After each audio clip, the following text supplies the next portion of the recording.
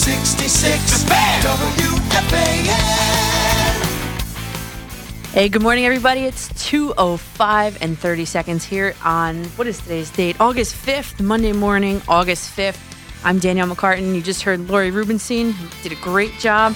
We're going to be together for the next 4 hours, or almost 4 hours at least, all the way up until 5:35, 5:40-ish, with the warm-up show with Jerry and Al.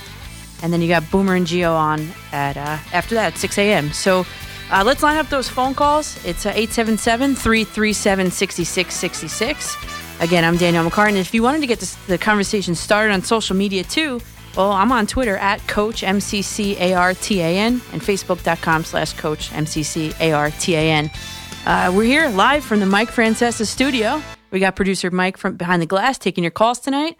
And we got Harris Allen, as you just heard, on the updates. So I'm going to continue on the positivity train, as Lori was just doing. I mean, isn't it not a great day to be a baseball fan in and around New York City? Both the Yankees and the Mets are rolling.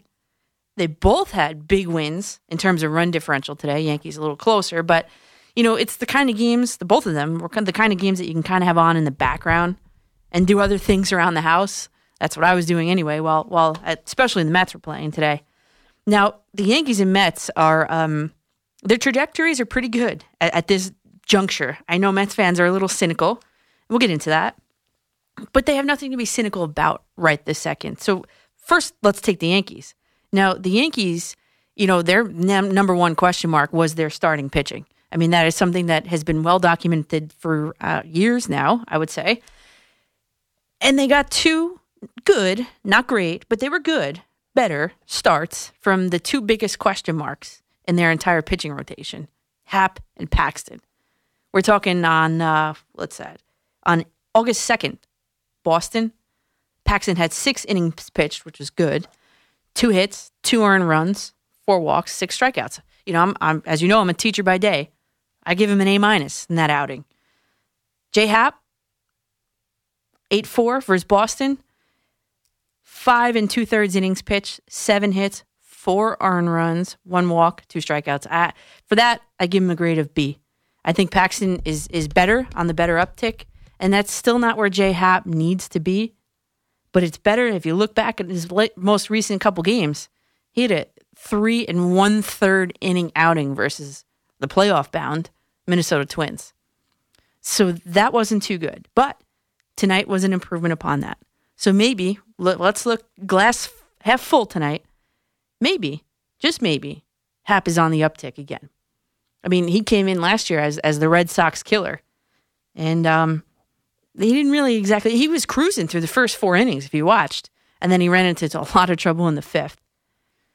And, oh, by the way, the Yankees just swept the Boston Red Sox and buried any chance they had at the AL East.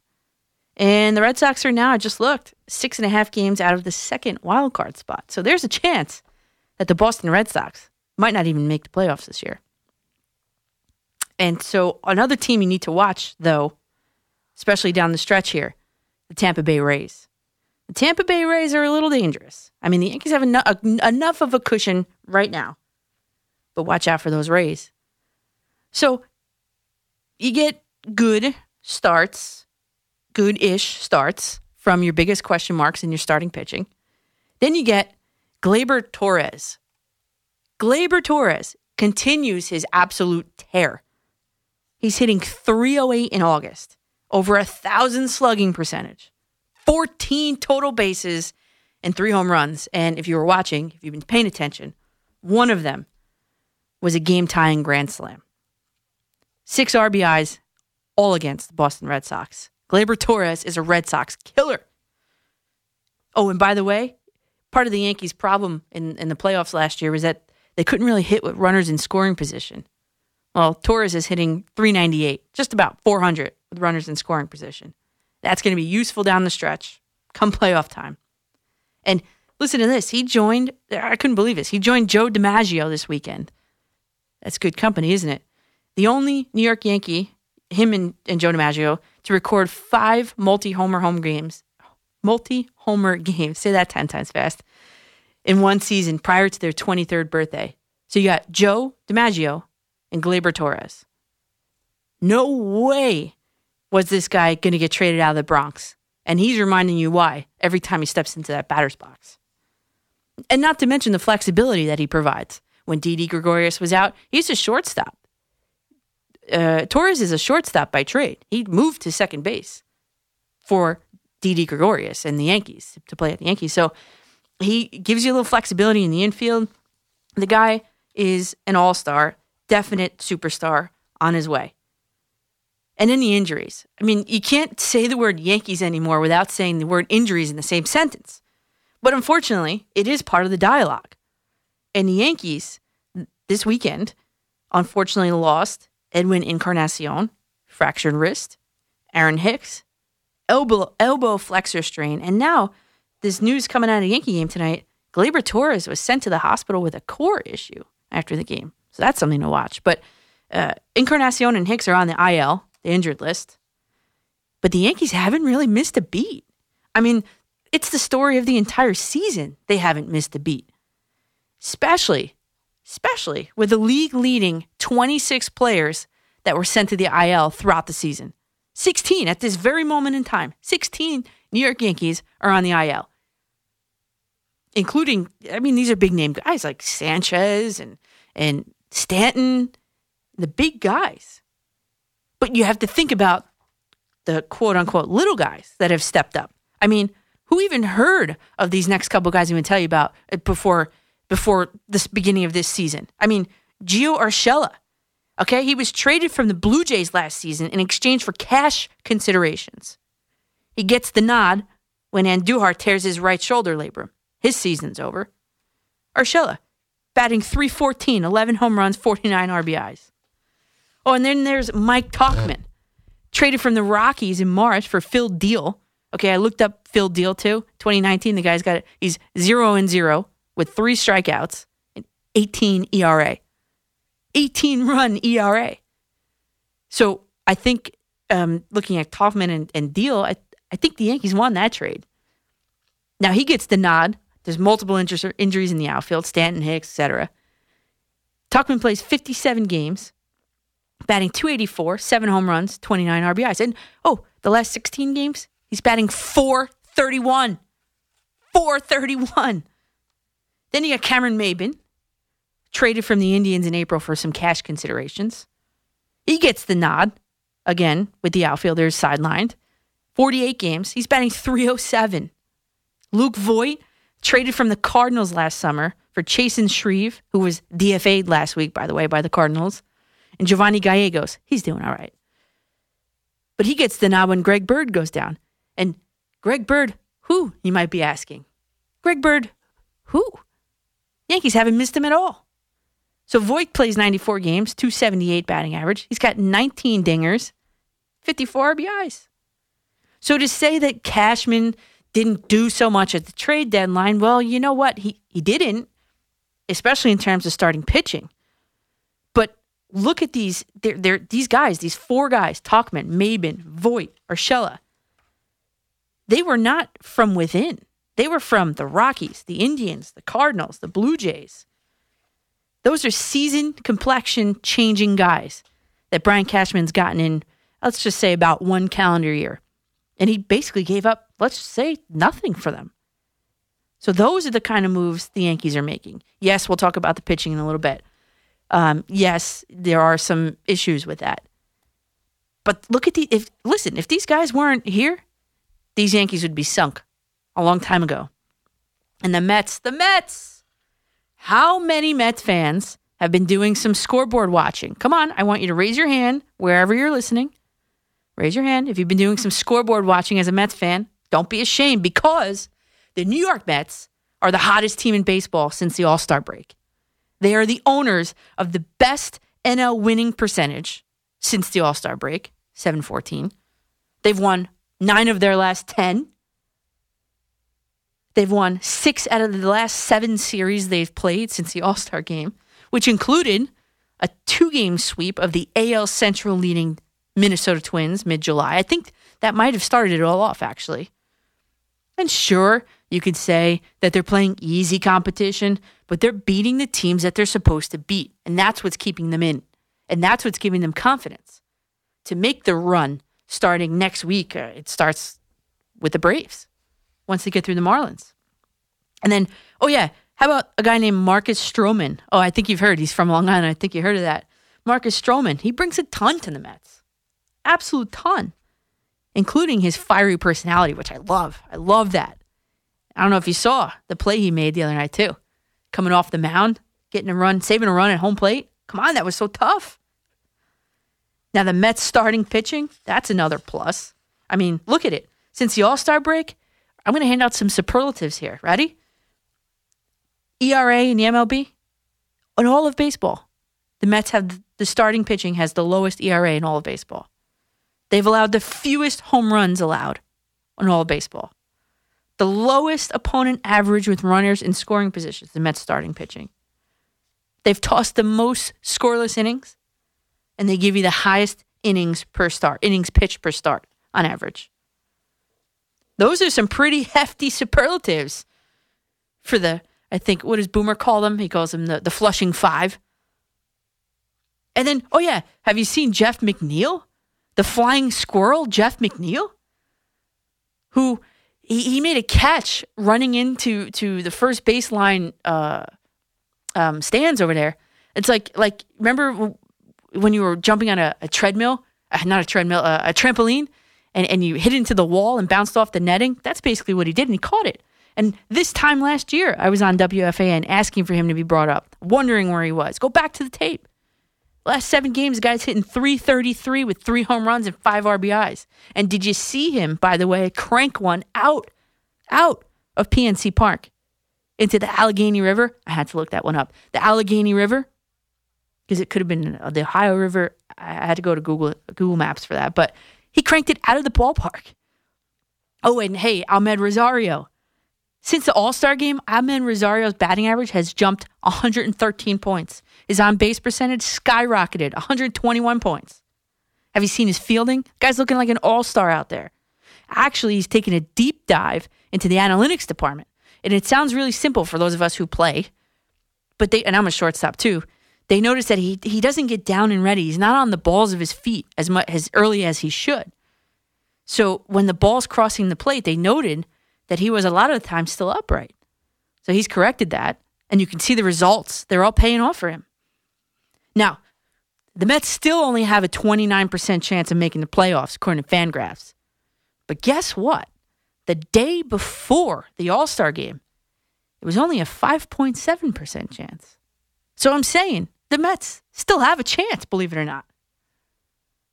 And in January, I was a panelist at the Queens Baseball Convention. I cautioned the entire audience of Mets fans. I said, listen, I would like to have some cautious optimism was the phrase I used for the 2019 Mets. And that's still my advice to Mets fans everywhere. Because they are playing the bottom of the barrel teams. And they do have a very tough, starting with the Braves at the end of next week, schedule coming up. And that's where we're going to separate the men from the boys for the New York Mets. So the Yankees' trajectory is pointing towards the World Series. But they'll have to go through, most likely, the Houston Astros first, who ramped up at the trade deadline. More on that, though, in a little bit.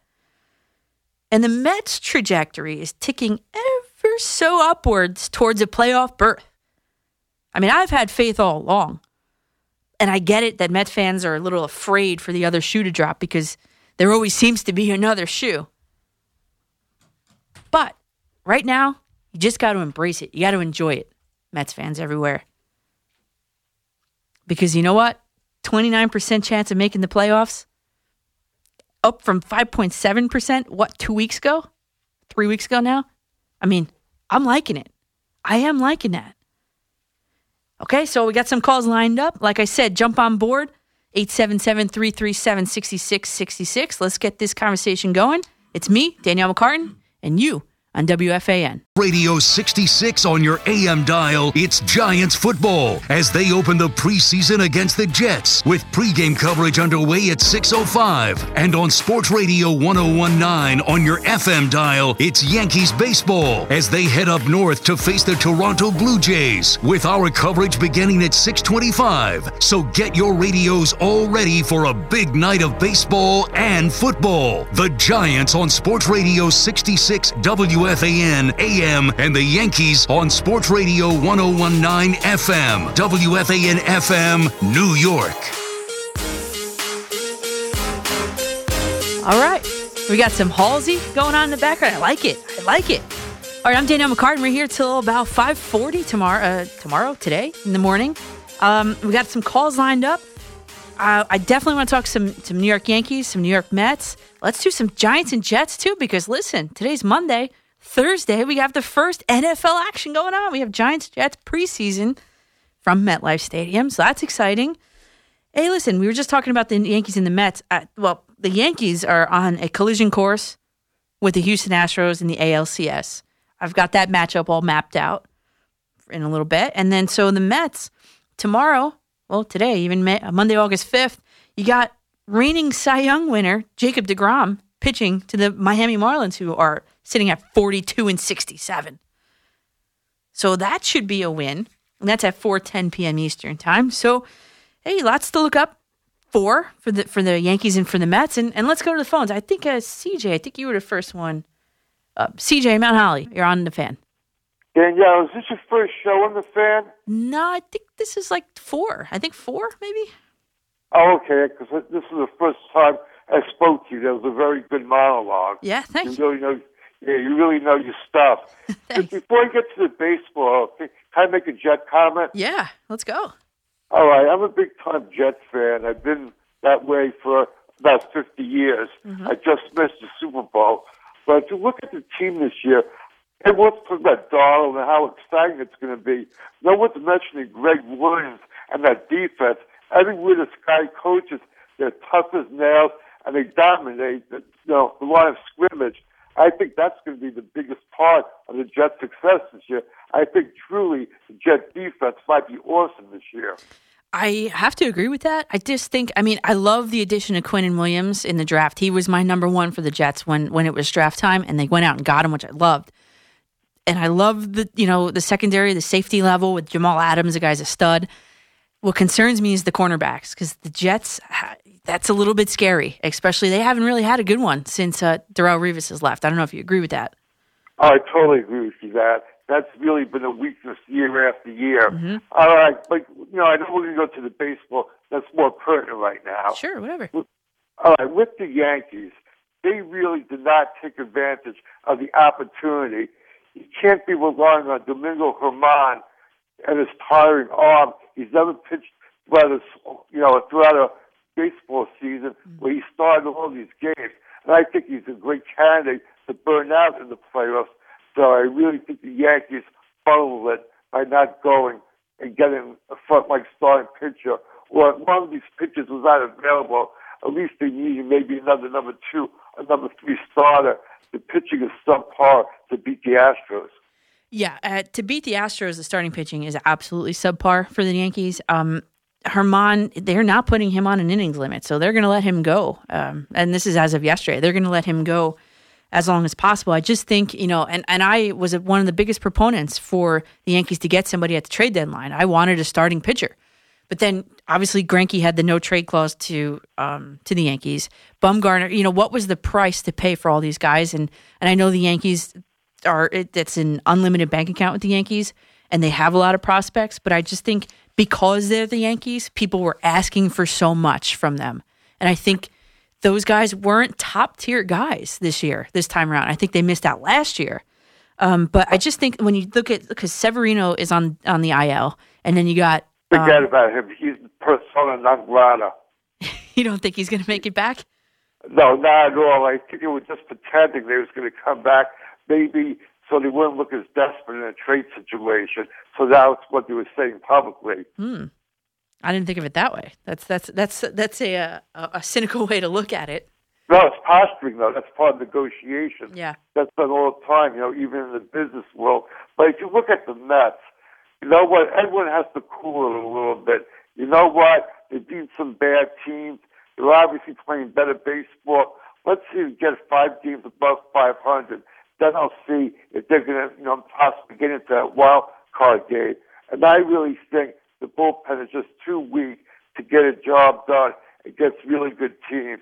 So I think they're only going to end up winning maybe 78 to 82 games by season's end. Well, I think they're on a great track right now because they've got 3 games with the Marlins coming up, and then they meet the Nationals, which they should be basically, pretty much even with them at that point, and then they got the Braves. So, by August 9th and August 10th, we're going to know what the Mets are made of. And CJ, thanks for the call. I appreciate it. And by August 9th and 10th, we are going to know what the Mets are made out of. Are they the team that they're posturing to be right now, or are they the same old Mets? And we'll know. We'll know when they take on the Nationals at Citi Field. And the Mets are already asking for lots of fans to show up for these games. But it starts with beating 3 games on the Marlins. Let's go to a Mets call. Oh, Mike in Port St. Lucie, Florida. Hi, Mike. How are you? You're on the Fan? Hey. You're right. Got to just beat the Nationals. Then we'll know who's going to the Mets team. I saw that play, like the one you were talking about. The Stroman play? Stroman? Yeah. How sick was that? That was so sick. And then McNeil hit it out of the, So you're right. Like, you have to sweep this Marlins team, and then we'll know. Let's go Mets, right? Yeah, well, I think the Marlins team they should beat. I mean, I'm talking like once we get to the Nationals and we see. Sweep. Yeah. Oh, sweep. Oh, yes. Yes, they have to sweep the Marlins. That's it. They have to win 3 out of 3. They're at home, right? Right. They're at home. Yep. They have to, even without Cano, like, this is how you get back into playoff. Like, this is a must-win series. You brought up Cano. Cano, I mean, he was just getting hot if you were watching the game today, but he got a hamstring. Yeah, I just don't know what he's still doing in the 4 spot, And Mickey Callaway, he said that he's a superstitious kind of guy and he didn't want to move out of the 4 spot. But I think by him being out, I don't think it's a bad thing because then they're going to have to move Pete Alonso to the 4 spot where he should be in the lineup to begin with.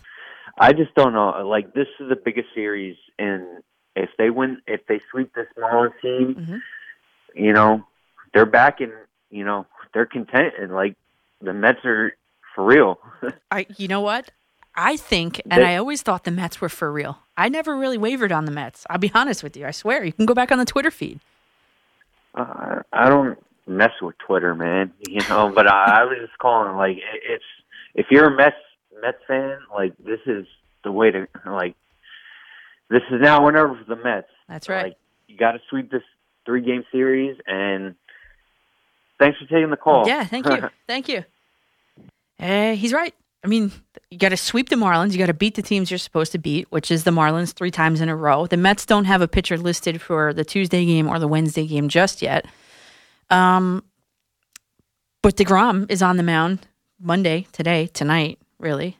And they have to win. That's a must-win game. These next, and I know they're 9 out of 10, but you're looking at their schedule. These next 1, 2, 3, 4, 5, 6 games are must-win games for the Mets if they want to stay in contention here. Let's stick with the Mets team. Chris in Farmingdale, you're on the Fan. Hey, good morning, first-time caller. Oh, good. I love it. Yeah, it's great. This is the feeling that I miss. Having this stretch right after the All-Star break. I was even saying, like, would it be funny if they became the hottest team after the All-Star break? They just went on a tear, and it's actually coming. It's coming to fruition, and this is what I want. I hate being always, because it messes up your whole week when the Mets are bad. You just go to work upset. You're just depressed. You got nothing else going for you. It's like, I gotta wait for football season again. Yeah. It's just I like this atmosphere. I just feel better as a human being. And you know what? I'm going to the game Friday. I mean, we don't have to sweep the Marlins. I don't want to get ahead of ourselves. Take 3 out of 4. I'm okay with that. I don't want it 2 out of 2. I want 3 out of 4. And we go into that game Friday night. That's going to be a great atmosphere. The stadium is going to be rocking because you know what? Now that might be a chance for us to pass the Nationals. Yeah, definitely leapfrog the Nationals. I mean, so the Mets have. I'm looking at the they're shooting for the wild card. I don't think they're going to be winning the NL East. But Yeah. I mean, you got the Braves in front of you. I mean, who knows? I mean, if the Mets sweep the Braves, then we're having a different conversation in 2 weeks. But go ahead. Well, remember what happened? What year was it? 2013 or no? It was the year. The year the Cardinals won the World Series. Remember, in September there were 10 games out of first place, and they went on a tear. And they I don't think they got a wild card. I think they won the division. And then that was the year they beat Texas and they won the whole thing. That was that. Everybody talked about how they were 10 games out in September. So it's possible. Baseball is a funny sport. Yeah. A streaky sport. One thing before you let me go, yeah. I've noticed. Ramos is a great offensive catcher, but I see what his flaws are defensively. He's not good at calling a good game. Now that game with Stroman when the umpire was calling a tight strike zone, he kept on going inside or going outside to the plate, and then Stroman was pitching to him on the outside corner, and he was just missing. And that was loading the bases. And I notice he does that with DeGrom. DeGrom gets in a full count or gets behind in the count. Ramos is moving close to the batter, and then DeGrom's throwing a slider or a curve, and it's just missing. And then there's ball four. And next you know, the next person gets up and gets a hit or forces in a run. The ERAs go up. So I see how that can affect the pitcher. And I was like, Ramos, why are you going outside? That this umpire is calling a really tight strike zone. Just put the glove right in the middle of the plate. Let him throw it down the plate. Yeah. And I'm going to let you go here for 1 second. But Chris, thanks for the call. I coach too. I coach softball, and I remember having a conversation with a girl that was a pitcher on my team. I'm not going to say a team or their names, but she was upset with, her bread and butter pitch, her strikeout pitch is a drop curve on the low outside part of the plate. That's her strikeout pitch. And the catcher, my catcher, wasn't putting it there for her. And what I said, I got them both in the batting cage. I said, listen, you two need to figure this out. You need to talk, and I'm going to walk away, and you guys figure out a strategy, a plan of action to attack these hitters. You need to know what she wants, and she needs to know what you want. And I think that's what needs to happen in the New York Mets dugout. DeGrom, he had a personal catcher for a while, and now they're back on the Ramos train.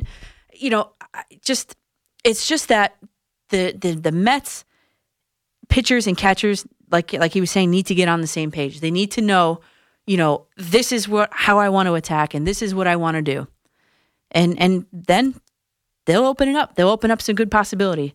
Hey, we'll talk New York Yankees after the break. You guys that are on hold, hang on. And catch you guys in about a few minutes. Joe Girardi is back with Mike Francesa tomorrow at 5, exclusively on your flagship station for New York Yankees talk, tickets, and games. The Fan, Sports Radio 101.9 FM and Sports Radio 66, WFAN and WFAN FM, New York.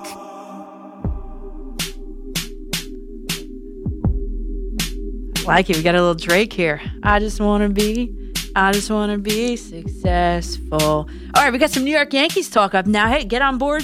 877-337-6666. I'm Danielle McCartan, taking you all the way to the Al and Jerry warm-up show on this Monday morning here in Manhattan, New York. The New York Yankees are 8 games above the Tampa Bay Rays, 14.5 over the Boston Red Sox. And then their Blue Jays and Orioles are irrelevant. And that's who the Yankees are going to be playing in the next couple of days. The irrelevant Orioles and the irrelevant Blue Jays. And they are on a crash course, in my opinion, with the Houston Astros in the ALCS. Let's go to Freddie in Manhattan. Freddie, you're on the Fan. Hey, Danielle. Enjoying the show. Thank you. Quick point about the Astros. I remember the Atlanta Braves had 3 Hall of Fame starting pitchers for 10 years, and they only won 1 World Series, so it's not a sure thing. You don't know. You don't know what's going to happen in the playoffs. Somebody can get hot. Somebody can get hurt. 2 months away. Also, I don't know what the kerfluffle is about Clint Frazier. The guy isn't on a hot streak. He's not hitting at AAA Scranton. All the other guys at Scranton are hitting. And Tauchman hits lefties as well as righties. Ford hits lefties as well as righties. Maben and Tauchman can play all 3 outfield positions. Frazier, since his concussion, he was rated as a good outfielder before he had the concussions in the minor leagues, has to get it together defensively. So what is the rush? You're 8 games up, and I know Laurie was outraged. What is the big deal? I would even say Trey Ambergy, who's younger than him and has more skills, a better outfielder, is hitting like crazy now at Scranton. is ahead of him on the depth chart. I think Frazier should stay down there, get the defense together, get on a hot streak, and he'll be called up in September with the other guys. Really? Yeah, I mean, I agree. And I actually thought that Frazier was going to be a trade piece for a starting pitcher. I mean, I know a lot of teams inquired about him, and I don't know why, Cashman didn't ever pull the trigger, because when you think about it, you have all these guys playing up now, and when Stanton comes back, when Hicks comes back, the outfield is a crowded position, depth-wise, for the New York Yankees. So, Frazier, he's got some time at the MLB level. Why not deal him in a deal? I mean, I feel like Cashman at times holds on to these prospects that, sometimes you got to let him go, and you got to let him grow somewhere else. I don't know if they were offered a guy. He wasn't going to trade him for a rental, which I agree with. Correct. Who was the number one or number two starter that they would have under control for 2 or 3 years that was available? I don't think there was any. Who was it? You know who it would have been? Noah Syndergaard, but the Mets pulled him off the market. I think they wanted more than that, though. Oh, yeah, definitely. Yes, for sure. The rumor was that we're asking for Gleyber Torres. Yeah, no. Joe Sherman had that. Yeah, that's a hard no. Yeah. So I got to sort of. I know he's had a sketchy record with starting pitching. Starting pitching is kind of a crapshoot sometimes, but with the injuries and the Tommy Johns and everything else. But I gotta have faith in Cashman. I know he tried his best, and when some of these better starters were available, like Verlander or whatever, the Yankees didn't have the farm system to get them. Yep. So anyway, enjoying the show, and good luck for the rest of the night. Thanks, Freddie. Appreciate it. Yeah, the Yankees missed out, and Cashman missed out, and I'm looking on TV right now. Garrett Cole, Justin Verlander, those are the guys, and that's when the Yankees really missed out on the starting pitching. To me, there really wasn't, an ace, a number one.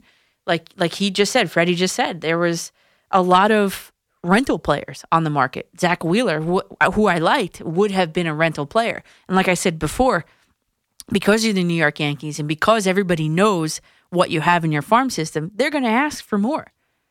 And then that puts the Yankees in a really bad position that they don't want to overpay, which I think that they should not have overpaid. And I kind of agree. At first I was kind of outraged. What do you mean you didn't make any moves? But now, I think, and I sit back and I'm like, you know what? I almost like it. Syndergaard was someone that I would have liked for the Yankees to have gotten, because Syndergaard has the, control. They have control over Syndergaard for, I think it's 2 more years. But the Mets weren't giving him up. And you know what? The Mets made a good move, actually. And we'll talk about that in a little bit. But I think the Mets really won the trade deadline this year. Lenny in Farmingdale, talking about the Yankees. You're on the Fan. Hi, Danielle. I have a question. What's up? Would you know if Derek Jeter had any input on the Yankees getting Didi Gregorius? I don't know. I've talked to Didi Gregorius about taking over for Derek Jeter, and I do know, and he did tell me that Derek Jeter had given him advice, but I'm not sure beyond that kind of what the story is. Okay, and one more question, please. How far do you think the Yankees will go? Well, I think they're going to run into a brick wall with the Houston Astros, and the Houston Astros, and I'll talk about this in a few minutes, but the Astros kind of outranked the Yankees in like a lot of the categories that I put together today, and I'll tweet out the graphic at Coach McCartan in a few minutes. But I think they're going to run into a brick wall. I think that anything can happen in the playoffs, as we've said, but the Yankees under Joe Girardi ran into the same brick wall in the Astros that year, and that year the Yankees weren't supposed to make it that far. And then, last year it was World Series or bust, and they busted. And then this year, it's going to be the Astros again. The Astros are the team to beat. They've had some injuries as well, and they're going to come together just like the Yankees are. And it's going to be really one heck of an ALCS this year. What do you think? Well, if you remember 1996, the Yankees were supposed to hit a brick wall with Maddox, Glavine, and Smoltz, and look at what they did in 96. So you can't really say that Houston's a lock to win the World Series or go to the World Series. 96, I was 8 years old, so I don't really know. I'd have to look back at the lineup for the Braves then. Were they really so dependent upon the pitching only? Because the Houston Astros not only have the pitching, but they have the hitting too, and they have the star power too with Altuve and Correa and Springer. Once those guys all get back in the lineup all together, It's really hard. It's really hard. It'll be an uphill battle. I'm not saying it's impossible. I mean, these are the New York Yankees. They are led by Aaron Judge and company. But I'm saying it's going to be a really hard uphill battle from there. And Lenny, thanks for the call. I appreciate it. Thank you. Okay, and so we got some more Yankee calls. Joe D, Staten Island. You're on the Fan. Hello, young lady. How are you? Good. How are you, Joe? First of all, I don't want you to take this the wrong way, okay? Okay. Getting a second wild card is like a joke. If you cannot finish first through a whole season and win your division finishing first, the only thing this first wild card is and the second wild card is to make money. If you can't finish first in a whole season, instead of going with all this nonsense with the first wild card and the second wild card, it's a joke. First of all, the Mets are playing inferior teams like the Pirates, the Marlins. These teams are a joke. Now, young lady, do you agree with that? Which part of it, Joe? You're fired up about a lot. The part where the Mets are playing joke teams? Yeah, I agree with that. Let me ask you a question. Are the Marlins a joke? Are the Pirates a joke? I mean, look who the Yankees had to play this weekend. The Boston Red Sox. They're going to have to play the Houston Astros. Why, you don't think the Mets are in a joke division? I mean, look at the Yankee standings. You have the irrelevant Baltimore Orioles are 34 games back. They've only won 38 games this whole year. And then you got the Blue Jays. We're not talking about Baltimore. We're talking about who they just played. Boston. They play Houston. They play Cleveland. Those are all legitimate teams, all better than any team in the National League East. You got a National League East team better than the Cleveland Indians? But we're not comparing apples to apples here. You know, the Yankees are playing the Astros. They're not in the same division as the Yankees. Are you talking the American League East versus the National League East?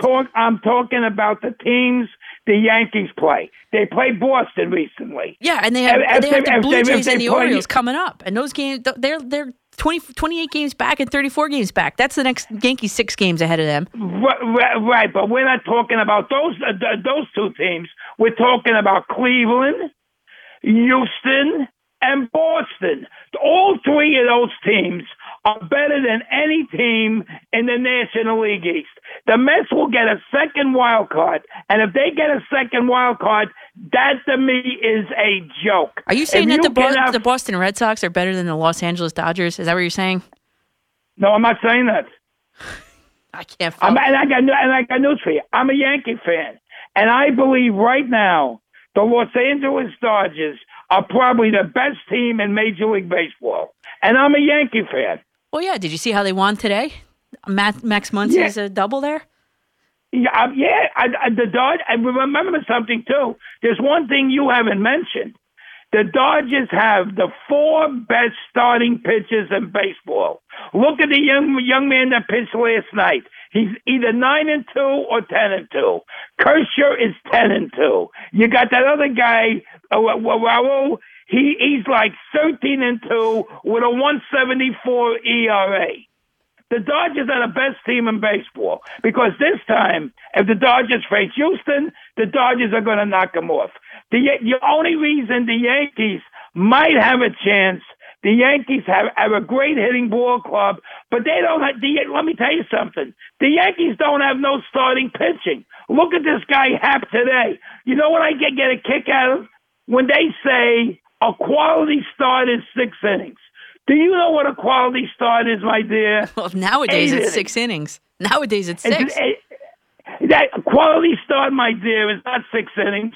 It's 7 innings. It's 8 innings. That's a quality start. Well, it depends on what kind of bullpen you have there, Joe, too. If you have a strong bullpen, a quality start is 6 innings for your team. You know? It's 6 innings for my team because my team can't pitch. That's why it's 6 innings for my team. Take a look at Happ's season, Paxton's season, Tanaka's season. All of them that cannot go past 6 innings. And if you cannot pitch 7 innings or 8 innings, then I do not consider it a quality start. All right, Joe. Thanks for the call there.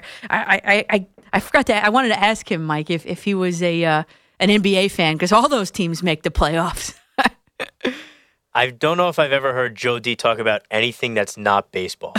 Well, I'm curious to see if he's a basketball fan and I would love to talk to him again in September when the Mets play the Los Angeles Dodgers, who are obviously favorites to win the World Series there. But you got to appreciate his passion. He is a passionate guy. I mean, right? I mean. Well, if we're going to measure it by how much he yells at us all the time, everybody who works at this station, then yes, he's very passionate. I mean, 6 innings nowadays is a quality start for a starting pitcher. Listen, a lot of us don't like it. It's an official stat. Yeah. You pitch 6 innings, you give up 3 or fewer runs, that's a quality start. Right. It's a stat. It's in the box score. It's on their baseball reference pages. We don't have to like it, but it is a stat. The game has evolved. The game has changed over the years, and that you can't say that to a lot of the callers. I know that evolve, change. I know. I know like that. That I know. All right, so we have a break in 1 minute. So can we get to one more call? No, I'm not going to rush a call. I want you guys to hang on. But yes, you know what? I'm looking at the standings here. I was confused a little bit on his logic too about it was irrelevant that the Yankees were going to play the 2 most irrelevant teams in pretty much all of baseball to him. That was irrelevant to his argument, Joe D. There. But the Yankees are. Let's see. It looks like they're the third. They have the second most wins in all of baseball. No, third. It's the Dodgers, followed by the Astros, followed by the New York Yankees at 72 wins. And it's a runaway for the American League East for the Yankees. It is not sealed in the AL Central. And it looks like it's a runaway for the Astros in the West. Like I'm saying, we are set up for a collision course on the ALCS for the New York Yankees and Houston Astros. And I have sort of like a preview for that, a little analysis of that coming up on the Fan. Jump on board, 877-337-6666, and catch you on the other side of the break. Hey, this is Taz, former pro wrestler and a world heavyweight champion and current morning host on CBS Sports Radio. SummerSlam is happening this Sunday night in Toronto. Coming up at 11 p.m., we'll be talking about all the matches and taking your calls right here on The Fan. Sports Radio 101.9 FM and Sports Radio 66, WFAN and WFAN FM New York.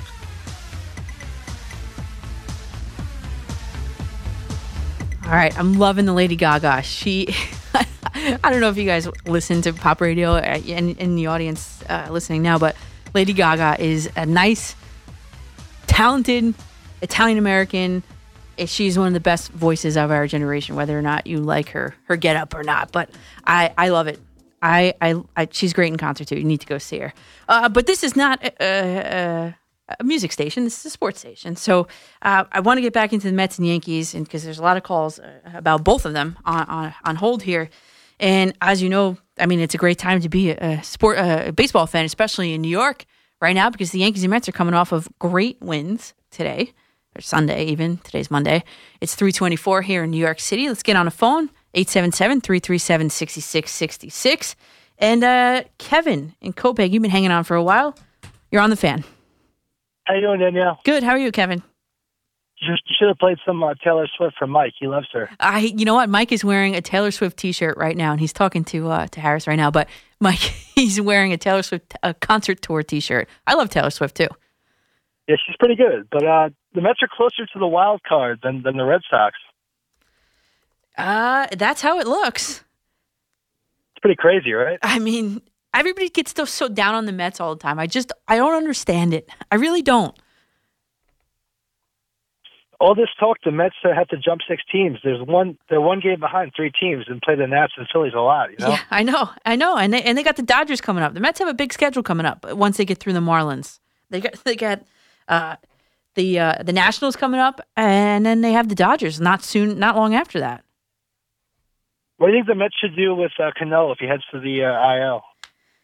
Well, that contract's going to haunt the Mets for many years to come. I didn't like it when they did it.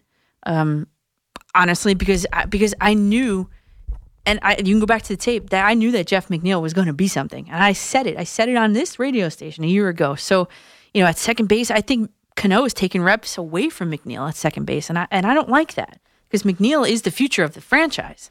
So I think it might be like addition by subtraction. I hate to say it, because, he's injured and stuff. But, with him out of the lineup, clogging up that 4-hole, I mean, you move Alonso into that 4-hole, I think the Mets are still going to be cooking. I don't think having Cano out of that lineup or out of the field even, I don't think it's going to be a big hit. Do you trust Altair or Lagares, though? Lagares, no. Altair, jury's out still on him, but Lagares, I mean, is that guy ever going to come back to the Mets? I mean, seriously? They put that gold glove in 2014 every game. It's like 5 years ago. Yeah, but you know who's emerging from the Mets? It's Ahmed Rosario. I mean, the guy has tightened up his game in the field and at bat. I mean, the transformation since before the All-Star break and after the All-Star break for Ahmed Rosario, that guy is the standout for the Mets, I think, in my opinion.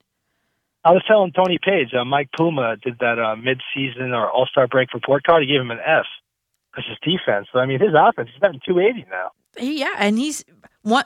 You know what? And with 2 strikes too, he's improved. 109 before the All-Star break, over 300 after it. And the problem, they fixed it. They fixed his defensive issues since that time because, like I said before, he wasn't ready in the ready position. He was still upright when the ball was almost crossing the plate, which put him obviously in a bad position if you ever play the game. You have to be down, ready on the balls of your feet to field the ball. And when you're not there, you're not ready. And they've fixed that and they've amended that. And look at the difference that it's been making. The guy looks like an all-star out there. He looks like a Gold Glove winner. No, let's not get too carried away. How much credit are you giving Phil Reagan, the pitching coach, the old man?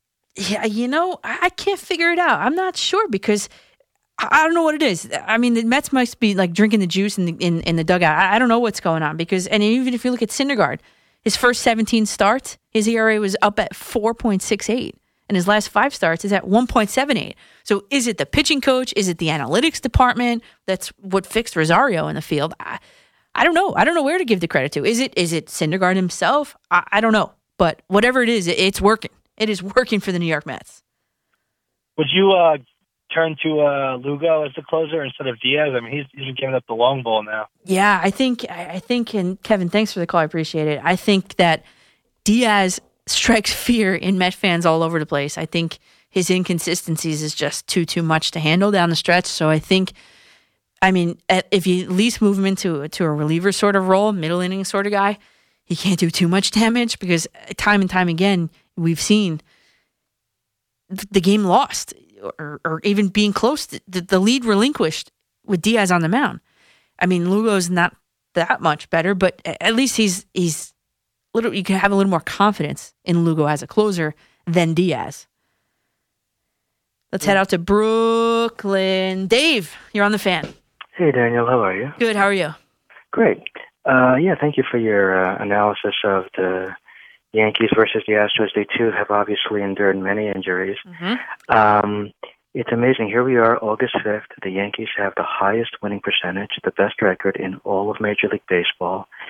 And as you mentioned, we're talking about their ace, who has yet to pick up a ball, the middle reliever who has yet to pick up a ball, and constant injuries among their best players. And it's very similar to what the Astros have endured. All things considered, analytics, luck, the whole thing put together. Obviously, Cashman's big mistakes were not a few days ago. They were a few months ago and a few years ago, especially, he didn't want to give the money to Corbin, and he would have been, quite an improvement. But you know what? I think this is the game plan. I think if the Yankees get into postseason, and I believe they will, I think that Boone is going to gather all the pitchers and say, hey, guess what, guys? Ottavino, guess what? You're kind of a starter. Not really, but kind of. Like, everybody knows that we're all in this. We may do things, except maybe bringing Chapman in, except for the 9th. We may do almost anything. We may bring Ottavino into the 4th inning. We may do all sorts of stuff. And we're just going to basically try to replicate what the Red Sox did last year. And I think that's the game plan. And even maybe moving CC Sabathia to the bullpen there. Dave, thanks for the call. I mean, in a playoff situation, especially in an elimination game, it has to be all hands on deck. I mean, especially if Happ throws up 3 innings, you have to be all hands on deck. And I think, it depends on what Severino will do if he comes back or not. I think a good move would move CC Sabathia to the bullpen. He can eat up, let's say, 3 or 4 innings per game. I mean, I know it's a different thought process. I don't know what it is to change from starting pitching to relief pitching, and there are pitchers that haven't liked it, in town. But, I mean, I think that's the move if CeCe does come back. And, I mean, he's battling the knee pain. We know that. But, yeah, I mean, innings eaters is what I call them. Innings eaters, the Yankees need to have a few of those because I don't have any confidence in their starting pitching, especially down the stretch. And just, not a correction, but the Yankees are tied with the Dodgers for highest winning percentage. They're both at 649. Peter in Orange Township, you are up next. You're on the Fan. Thank you, Danielle. What's up, Peter? Well, I like the way you analyze baseball. Thank you. You do a good job. You should have your own show. Thanks. I appreciate that. I haven't been on the radio on New York since 1985 when it was the Captain Reed All-We Crest radio show. Welcome back. But the Yankees have what it takes. It is only August. You still have the waiver wire. They can still get a starting pitcher. Mm-hmm. A team that is out of luck, out of gear, will try to unload salary to get prospects. If they clear waivers, you got your starting pitcher. Yeah. That's how it's been done before. That's all you have to do is look at what Cashman's done, at what Gene Michael did, at what Lee McPhail and Gabe Paul and Paul Rosen did in the 70s. That's what makes you a Yankee fan. Yeah. That's what makes you a New Yorker. You got to believe, like Tug McGraw used to say. Now we're confusing Mets and Yankees lines here, though. I do both teams. Yeah, I do too. And people don't really realize that. But did you ever meet Elston Howard? I have never met him. No. I asked him one question when I was 12. What's that? Who was the better catcher, Thurman Munson or Carlton Fisk? You know what his answer was? Both of them. Besides which? Which one? I know they don't like each other. That's when baseball was fun, when the Yankees and the Red Sox used to brawl at Yankee Stadium and Fenway Park. Hey, have you seen the Reds and the Pirates, though? That's amateurs. Amateur hour. Yeah, you never saw Fisk go against Piniella. No.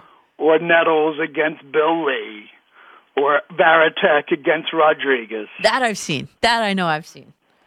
Let's put it this way. There's a guy in Princeton who hates my guts because I never told him I was a Yankee fan. And when Aaron Boone hit the home run, his favorite words are, Peter, I don't like you. All right. Thanks for the call, Peter. Appreciate it. You're welcome. You have a nice night. Thanks. You too. Amateur hour, Reds and Pirates. Oh, so funny.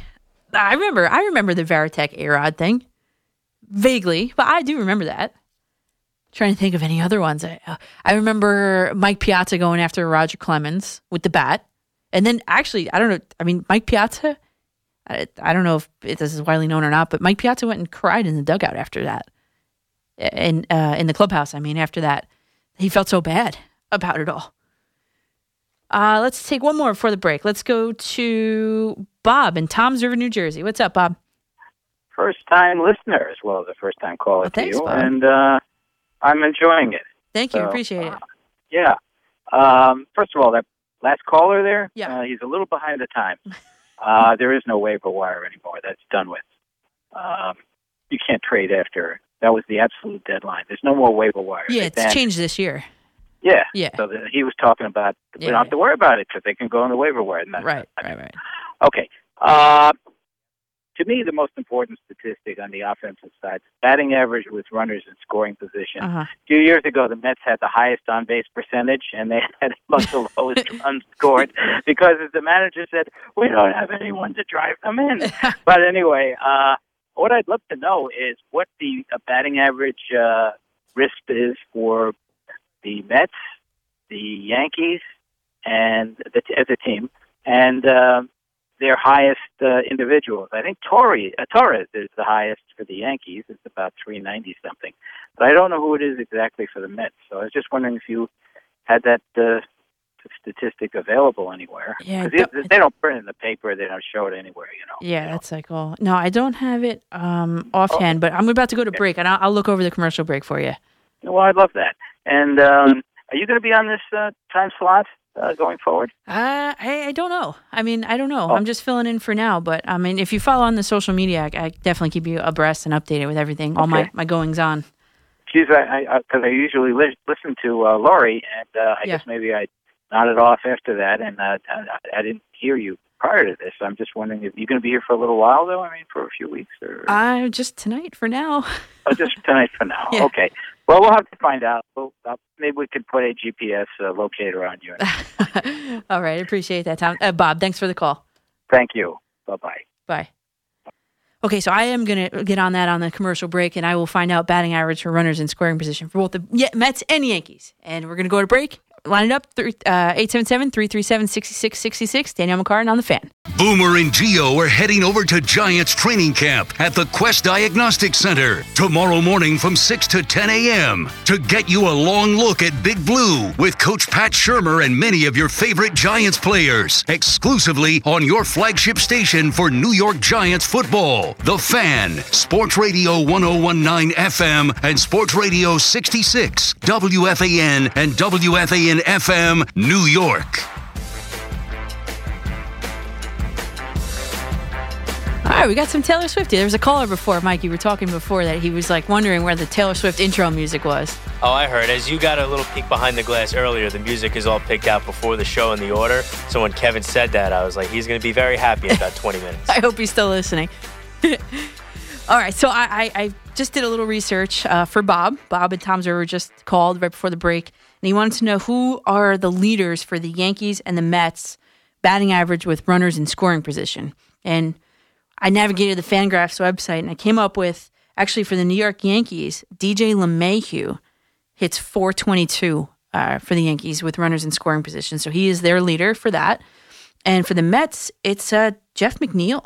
He hits .364 with runners in scoring position. So, Bob, that one goes out to you. All right, let's go back to the phone lines. Mike in Valley Stream, New York. What's up? You're on the Fan. How you doing? Thanks for taking my call, Danielle. Anytime. Thanks for hanging on. Yeah, I just wanted to talk about the Yankees. I'm really concerned, though, with all these injuries. I mean, I never saw in a season like this. I mean, the Yankees have had their share of injuries year in, year out, but this has got to be by far, like, the worst I've ever seen. I mean, I'm getting really upset, and I'm getting, like, scared, because if these guys all go down now, like, the only, like, big offensive hitters we have left on this roster is Judge, Didi, Torres, which I heard now he's going to be okay, and what's the other guy's name? LeMahieu, that's it. So they have 4 big offensive hitters left. So Hicks is down, Sanchez is down, Stanton's down, and Encarnacion's down. God forbid one of those guys get injured. I mean, how are they going to, like, I mean, we're losing people. We're running out of guys. I mean, these guys, we just have to worry about staying healthy because they cannot afford to lose anybody else anymore. Like, not one guy has to, they can't get any more injuries. I mean, and we got to get ready for Houston. Our starting pitching is, like, pathetic. I mean, it's the worst I've ever seen it. And we have to rely on our offense and our bullpen because this starting pitching has got to be like the worst. I mean, I've seen some bad starting pitching staffs in the Yankees, but this is by far like the worst. I mean, I can't believe they didn't make any trade at the deadline. And I hope for the best. And I think that we could beat Houston, but there's no way they're going to beat them if they have a bad offense too. I mean, we got to get these guys healthy. Mike, thanks for the call. I get it. I understand it. But the Yankees this season, it's been their mantra, next man up, and they've done just fine. They've kept their heads afloat just fine. I'm not so concerned about the injuries for that reason. Really. So, I don't know. I mean, yes, it is a really bad starting rotation, but we knew that coming into the season. It's just the way this team is built, and just have faith in how they're built. And I know that's sort of like direct contrast to what I was saying before about the Astros, but that's why you play the game. I mean, the Astros have a different strategy. They are front-loaded on their starting pitching, and they're good, too, in their relief. But the Yankees have other strengths, and I'm just trying to talk you off the ledge here a little bit. The Yankees have other strengths that they can play to. One being the fact that all those guys that you named, they're not down for the count. This isn't a boxing match. They'll be back. Most of them will be back anyway. I mean, Stanton, we don't know. He has no timetable for return. But most of the other guys, they'll be back. And they're going to be contributing. Anthony in New Rochelle, you're on the Fan. Hey, thanks for taking my call. As a Yankee fan, I'm not falling over the edge. I got confidence in our pitching. We have the ability, if we pitch good, Paxton, I can't pronounce his name right now, but the young boy that's got 14 wins.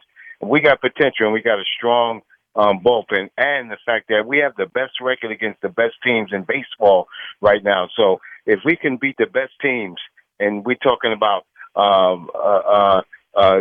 teams like Houston that has great pitching, but we have a better record against them, and it's all who's pitching good in the playoffs. And I always say this, the Atlanta Braves, the Baltimore Orioles with great pitching staff, how many championships do they have? It's who's pitching good when the playoffs come. Mm-hmm. And that's what I'm confident in, that if the Yankees pitch good when the playoffs come, they're going to win. If they don't pitch good, they're going to lose. That's any team. That's not just the Yankees. That's Houston. That's the Dodgers. That's any team. If you're not pitching good in the playoffs, if you're not hot in the playoffs, then you're not going to win the World Series. So as a Yankee fan, I'm confident. As long as we get there, we have a chance to win. And that's with any team. And with the Mets, I just want to ask you a question. Is it fool's goals with the Mets? They're beating the Chicago White Sox of the world, the Pittsburgh Pirates of the world. Isn't the true test going to come when they start playing the Dodgers and Cleveland? That's when the true test is going to come. Because you got to remember, the Mets have been an under 500 team for the majority of the year. So, again, my thing is, when the true test with the Mets is going to come, when they play the better teams. And with my Yankees, I'm not concerned, because if we get to the big show, if our pitchers pitch up the capability, because they do have the capability, then we can win the whole thing. So that's what said, and I'm half asleep right now, but thanks for taking my call. Yeah, anytime. Thanks for calling in. Well, yeah, I mean, he kind of hit the nail on the head. I mean, as he was talking, I was imagining Jabba Chamberlain pitching in that game. I think it was in Cleveland when those bugs came out of nowhere, and they were in his hat, in his eyes, in his ears, and he didn't pitch too good. So to use that guy's lines, he didn't pitch too good, and then the Yankees lost. So, like you said, that's why you play the game. And I'm just looking at trying to find the Yankee schedule here. The first half, the Yankees played Houston, looks like 7 times, and the Yankees were 3-4 versus that Houston team. And I know we're talking like first half of the season. I know we're reaching only back to April, and then again June 23rd. It's kind of recent, but the Yankees are 3-4 versus the Houston Astros on the season so far. What I've found. Let's head out to Dennis in Denville. You're on the Fan. Hey, what's up, Danielle? How are you today? Good. How are you, Dennis? I'm doing good. I want to know your opinion. Who is the position player that the Yankees can't lose to get to the World Series? Who's like the guy that we need to stay healthy and to continue to do what he's doing out of all the position players? That's a good question, because the Yankees are loaded everywhere, and then they're dropping like flies and everywhere too. I would have to go. My first thought was Aaron Hicks, but I think I'm going to go with DJ LeMahieu. I mean, the guy leads the team in many offensive categories: batting average, runs, hits, and what we just found out, batting average with runners in scoring position. So you can load up the bases, like the other caller said. You can load up the bases all you want, but if you have no one to smack them in, you're not going to score many runs. So for me, I think it's going to be DJ LeMahieu. Yeah, I hope he wins the batting title, because that would be the first guy to ever do it in both leagues. That would be amazing. Oh yeah, that's true. Yeah, it would be great. So, all right, Danielle, thank you very much. Love listening. All right, thanks, Dennis. All right, bye. And another thing about DJ LeMahieu, the guy's only made 6 errors all year long. He's got a fielding percentage of .986. And you know what else, too? Here's another thing, too. When the first game, the April series, I'm looking at when the Yankees played the Houston Astros, because that's what we're talking about all night here, LeMahieu hit .392, 6 total bases. So if the Yankees are going to square up with anybody in the World Series, I'm looking at DJ LeMahieu to be the guy. He is the guy that knock on wood, can't go down. And I got to tell you, I do feel a little bad for the Red Sox. I'll tell you why. Because, David Price. I feel bad for David Price. I'm saying that on WFAN radio. Did you notice in tonight's game, he had a little paw print drawn on his hat? His dog passed away. And I'm a dog person, and I'm an animal person. So in that way, I feel a little bit bad for him. And someone sent me a stat. I got to see if I can find it in my Twitter, that he's been like really just so bad. David Price, since his dog Astro died, 5 starts, 0-3, 8 ERA, 8.2 ERA, and he's given up a lot of other stuff. So I hope maybe David Price needs to take some time away from the game for a little bit. And here's another thing, and the same person sent me this, so I appreciate that. He doesn't want any credit, so I'm not going to give it to him. But the Red Sox have a .385 winning percentage when Sale and Price start. And then they have a .600 winning percentage when it's someone else. I think they need to be diving into the analytics department a little bit deeper there up in Boston. Mike in Manhattan, you're on the Fan. How are you, Jeff? Good, how are you? I'm okay. Win or lose, if the Mets go to the Mets make the wild card, do the Mets bring back Callaway next year? I think they would have to, no? I don't know. It's a good question. I don't know. I mean, my choice for the Mets when it happened was Joe Girardi for the Mets, but I mean, I don't know. He coached a team. Joe Girardi, different guy for that team. Yeah, definitely. But I just think that you gotta kind of reward Mickey Callaway because he took a team that was so down and out, and then they're surging. And if they do make the playoffs, I mean, come on. What do you do? Will you bring him back or you let him go? Right. I mean, I probably would do year to year. I know he probably wouldn't like that, but I would maybe do a year to year deal with him. Right. I don't know. All right. Let's see what happens. Yeah, yep. We got to see. First, the Braves. That's going to be the big test. Yeah, you're right. All right, listen. Have a great night. Enjoy. Thanks, Mike. Appreciate it. Bye. And Mike brings up a great point. So Mickey Callaway at the All-Star break was ready to be fired, and then all of a sudden the Mets turn it around. Do you keep him? I think you have to. I don't think you could justify firing a guy for getting his team to overplay and possibly make the playoffs. Remember at the beginning of the show, I said the Mets have a 29% chance to make the playoffs. So we'll see, if that's something that's going to happen. We'll see. But they're not far behind. And the three teams in front of them, at the beginning of the season, we're talking, the Mets have to skip, 6 teams, 5 teams, 4 teams. And now they've whittled it down to 3. And they can gain some ground on the Braves next week. We'll see.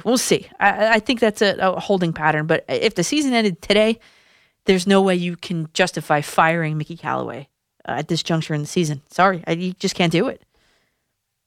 I want to start talking about some football here. I'm ready. The Giants and Jets. I've been waiting for football season, counting it down.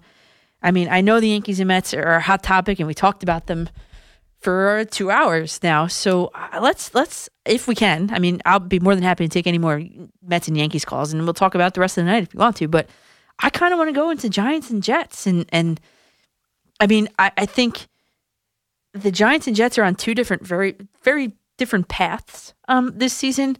But they're both, interestingly enough, they're both marked at 101 odds to win the Super Bowl, which is going to be played on February 2nd. February 2nd, that's so far away. It's only August 5th. I know that. But the Jets and Giants are both 100-1 odds to win the Super Bowl, which is interesting to me. Because I think the Jets are a more positive 100-1 odds than the Giants at this juncture, at this point in time. I think the Jets and Giants both have their own concerns coming into the season. So I've outlined, the top concerns for the Giants, top concerns for the Jets. And the Jets are in a good position, especially with coaxing Ryan Khalil to come out of retirement. I mean, you got something special there. If a guy that just said he's going to retire for his whole career with one team retired, I think it was 12 seasons, and then he's going to come out of retirement to join the New York Jets. I mean, that's an interesting topic to talk about. But, they have their strengths, they have their weaknesses, both teams, and I'd really like to dive in to each of them and talk some football because on Thursday, guess what? The Jets and Giants are playing each other at MetLife Stadium. First preseason action coming out of New Jersey. Yeah, New Jersey and New York. I get it. But it's 3:56 on the Fan. You want to load that up? Maybe we'll talk some Giants, Jets, maybe, or Yankees and Mets, whatever you guys want. 877-337-6666. I'm Danielle McCartan on the Fan. Sports Radio 101.9 FM and Sports Radio 66 WFAN. Hey, everybody, we're back on a Monday morning, 3:05 a.m., August 5th, after a Mets day game, Yankees night game yesterday on Sunday, and we're taking your calls, 877-337-6666. You have We have a bunch of people on hold, which is great considering the time at 3:06 in the morning. I love it. I wanted to talk about, because I've alluded to it a couple times, and I just wanted to talk about the Yankees, how I keep saying they're going to be on a collision course with the Houston Astros. I'm Danielle McCartan. I've tweeted some graphics, or a graphic that I made today, at Coach MCCARTAN on Twitter. You can take a look at it it's a visual as I talk, and it's also on Facebook, facebook.com/Coach MCCARTAN. So it's there if you wanted to look at it, kind of as I look at it. So I think, the Yankees and the Astros, they are going to be competing to go to the World Series if all goes according to plan. And sometimes in baseball playoffs, it doesn't go according to plan. But, the Yankees have well-documented starting pitching needs through the years, and they did not go out and get themselves a starter at the trade deadline. And the Houston Astros, already having a better team pitching staff than the Yankees, they did, and they improved because the Astros traded for starting pitcher Aaron Sanchez and relief pitcher Joe Biagini, and a minor league outfielder, Cal Stevenson. But we're talking about pitchers. So, and all that for an outfielder named Derek Fisher.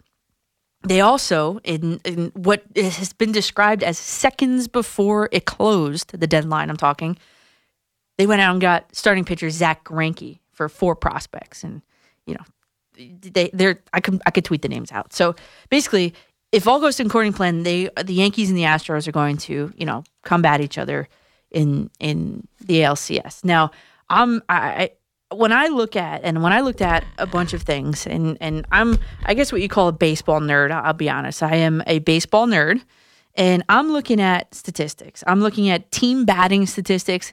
I'm looking at team pitching and relief pitching statistics. So basically, the Yankees have obviously a high-powered offense, right? We can all agree on that.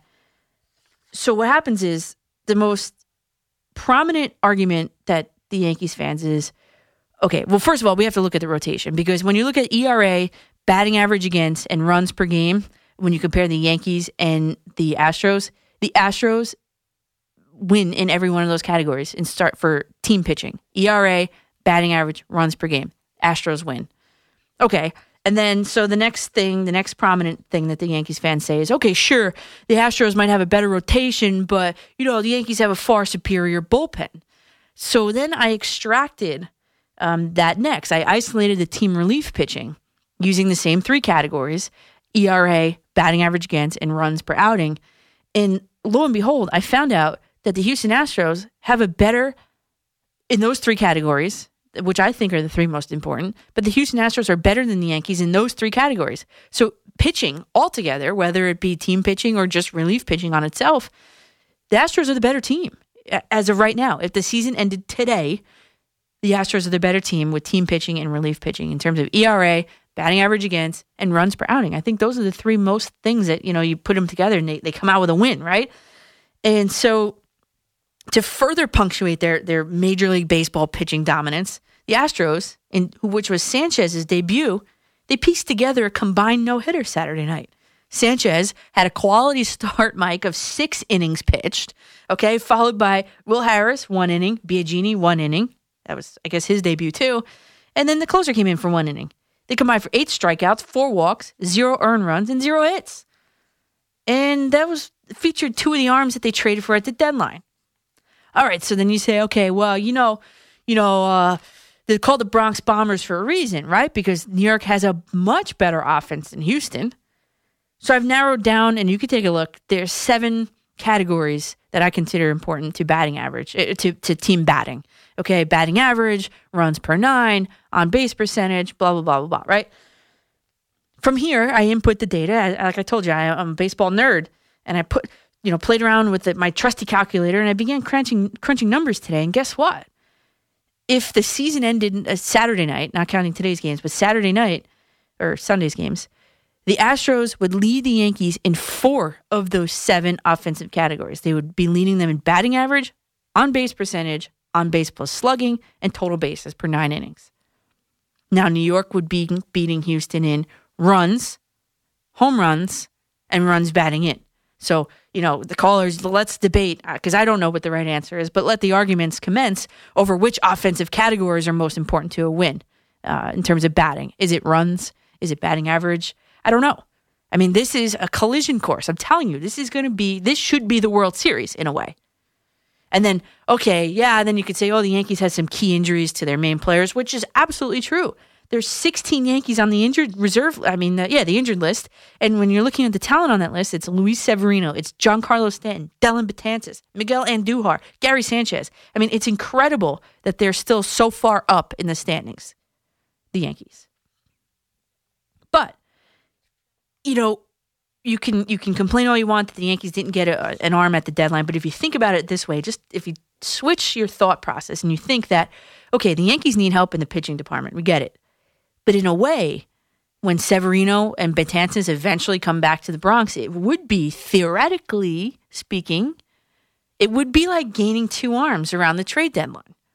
Because Severino has yet to pitch in 2019, shoulder and lat injuries. Betances has yet to pitch in the 2019 season, shoulder issues. So to have both the starter and the reliever come back at full strength right in time for a deep playoff run, the team has been surviving without them up until this point. It might not be the worst thing. It might be like gaining an arm, a starting arm and a relieving arm. And not for nothing, but I was just curious today. I was like, okay, so Yankees have a bunch of injuries. How about the Astros? Well, I found today that they've also been battling injuries to their key players. So Houston's played 112 games up until this point where I did my research, and Jose Altuve's only played in 76 of them. He's got a left hamstring strain and fatigue and soreness in his surgically repaired right knee. Carlos Correa's only played in 58 of the 112 with a cracked rib. George Springer's only played in 79 of them. And Diaz has only played in 38 of them. These are all injuries and re-aggravations of the injury. So, the baseball nerds, me included, say that there should be a New York and Houston showdown in the ALCS. Well, the Yankees, they're going to find it to be an uphill battle, obviously. And what happens? Will the Yankees go on to the World Series for the 28th World Series championship? On paper, it doesn't look like it. But of course, that's why you play the game, right? Joe and Ramsey, you're on the Fan. Yeah, thank you for taking my call. Thanks for holding. I hope you get more airtime. Thank you, Joe. I appreciate it. Thanks for holding on. Okay. The Yankees are playing great baseball right now. Yes. But the problem is if Labor goes down for any length of time, the Yankees cannot replace him. There is no way that they can, Yeah, but we thought about that about a lot of the players. When Judge went down and Stanton is still down. I mean, LeMahieu has been having an excellent year for the New York Yankees. He could fill in, he's not going to be Gleyber Torres, but he could fill in and do an excellent job at second base. So I'm not sure I totally agree with that. Yeah, I just hope it's not a serious injury he has. Yeah, when they say he was sent to a hospital, that's kind of scares you a little bit, doesn't it? Sure it does. Well, I don't know. Well, Joe, thanks for the call. I appreciate that. But, as we've seen throughout the season, it's the mantra of the New York Yankees apparently this season that when someone goes down, it's been next man up, and there hasn't been much of a drop-off in production. So, if Torres goes down for an extended period of time, you got Didi back at shortstop. And if Didi was out at the same time, then you're running into a little bit of an issue. But Didi's at short. LeMahieu could take second base. He's been doing it and doing a good job at it. We had another Yankee call, but they dropped off. Let's go to Duffy in Tarrytown. If you want to talk about the MLB races, you're on the Fan. Hey, what's up, Danielle? How are you? How's it going, Duffy? It's going good. But I think that everybody's sleeping on the Cleveland Indians. They got a really good rotation. They got a good lineup. And if you get it, I think they're going to win the Central. I think Minnesota's fading. And if they match up against the Yankees or the Houston Astros, I think they can go toe to toe with Kluber and Bieber and whoever else they got. They can go. Yeah. What do you think about that? Cleveland is something that people haven't talked about Cleveland pretty much at all. There are 3 games. Looking at the standings now, there are 3 games behind the Minnesota Twins. The They're Twins. 2 games up in the wild card. Yeah, I'm talking in the Central. They're 3 games behind the Twins in the Central, is what I'm saying. But, yeah, I mean, people are sleeping on the Indians. I mean, sure. I mean, anything can happen, I guess, right? They got a good rotation. They could throw anybody. They got a good starting rotation. They got 4 guys that they can throw at you that are going to give you problems, and they got a decent bullpen. And the hitting is okay, but Lindor is an all-star. Yeah, I mean, I think people don't talk about Cleveland, and it's going to sneak up on them. They're going to be in the mix. Yeah, well, definitely. Thanks for the call. Fair point. Yeah. I mean, I, for one, have been sleeping on the Cleveland Indians because I've been so concerned with running stats and numbers for the Astros. But, yeah, maybe tomorrow I'm going to take a real deep dive and real deep look into that. Tom in North Brunswick, you're on the Fan. How's it going, Danielle? Good. How are you, Tom? I'm all right. Well, Cleveland's been beaten up on all those bad teams in the Central. Yeah. If you look at the, nobody brings this up because I'm going to respond to Jody, who basically blew my eardrum out. Mm-hmm. He's first of all, he's a passionate Yankee fan, and I agreed with some of the stuff that he said. I'd rather be playing for a division, but the American League is. Everybody thinks it's so great. It's not, because there's a lot of teams that can't hit and pitch. Right. Most of the teams, Toronto, Baltimore, Tampa Bay. The Mets have more runs scored than Tampa Bay, Baltimore, and Toronto. Mm-hmm. And most of the teams in the American League Central. So, you know what I mean? So you're just saying that the Mets play in a very competitive division, I guess? Well, I mean, like people when they say they beat up on bad teams, first of all, there's not that many bad teams in the National League. Yeah. Because, they say it's mediocre, but there's a lot of teams that are around 500 or a little above. Yeah. There's no team that's going to lose 90 games, it looks like, except for Miami, maybe. Yeah, but, Miami there at 67. It's tough. It's I mean, last year the Red Sox played 800 ball against all the terrible teams. So, yeah. Like this idea that just because they beat bad teams, good teams you have to do that to have a good record. And when the Mets play a good team, they got to beat them too. Right, and it's a confidence builder too. When you beat up on teams that you're supposed to beat, it gives you a little bit of confidence, a little momentum going into those big games.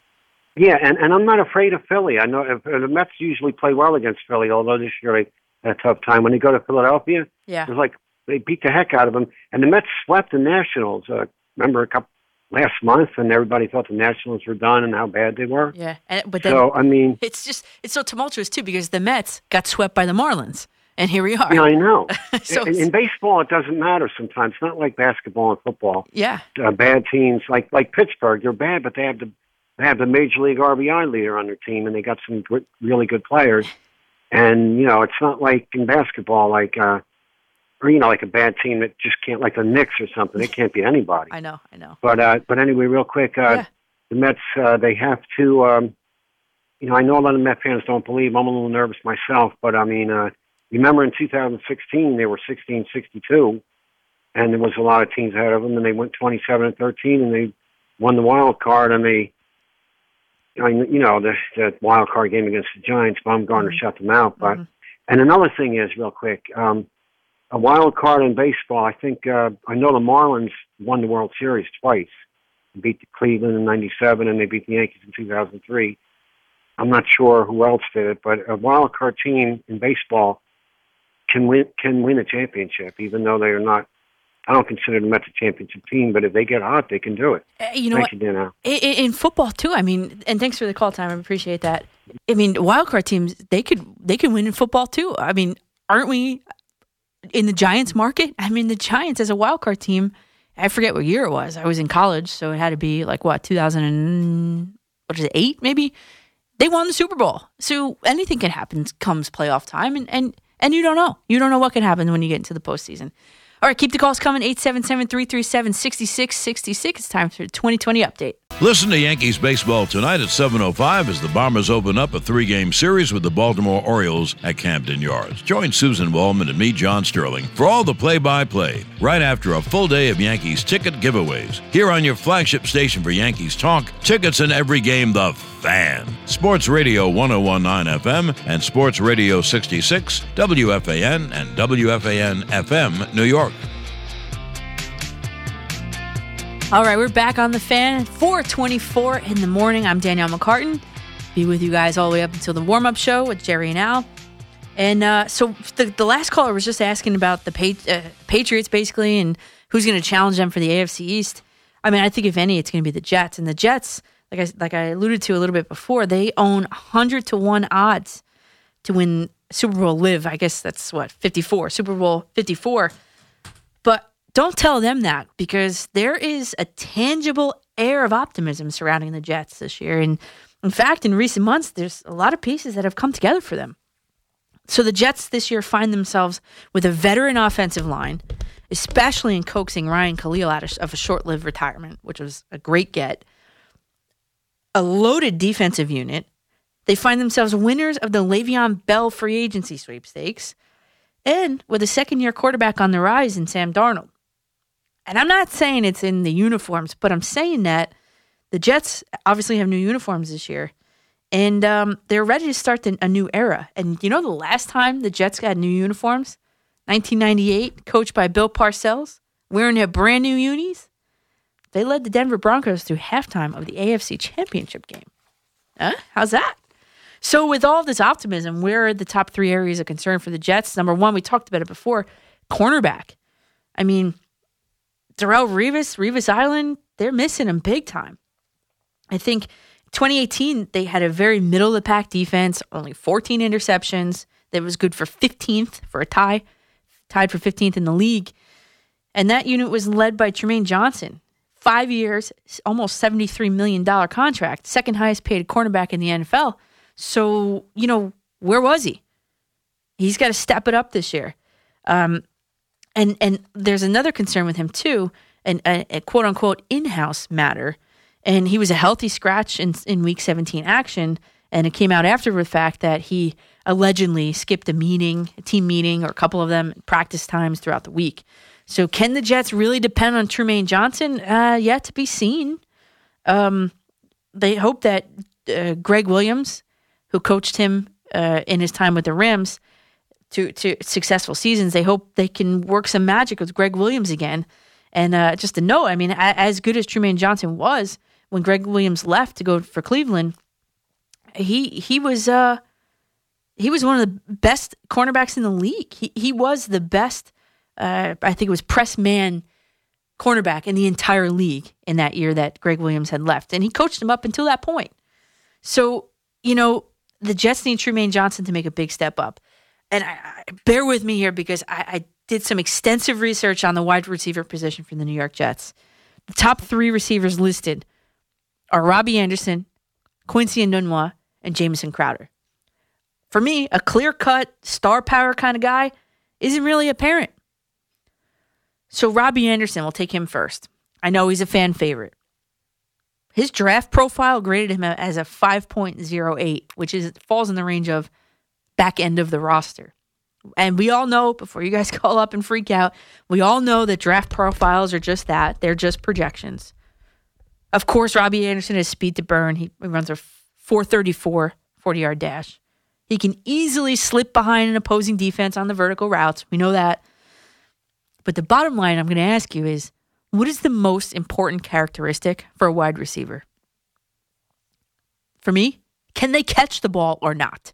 Right? Isn't that their sole job, is to catch the ball thrown to them by the quarterback?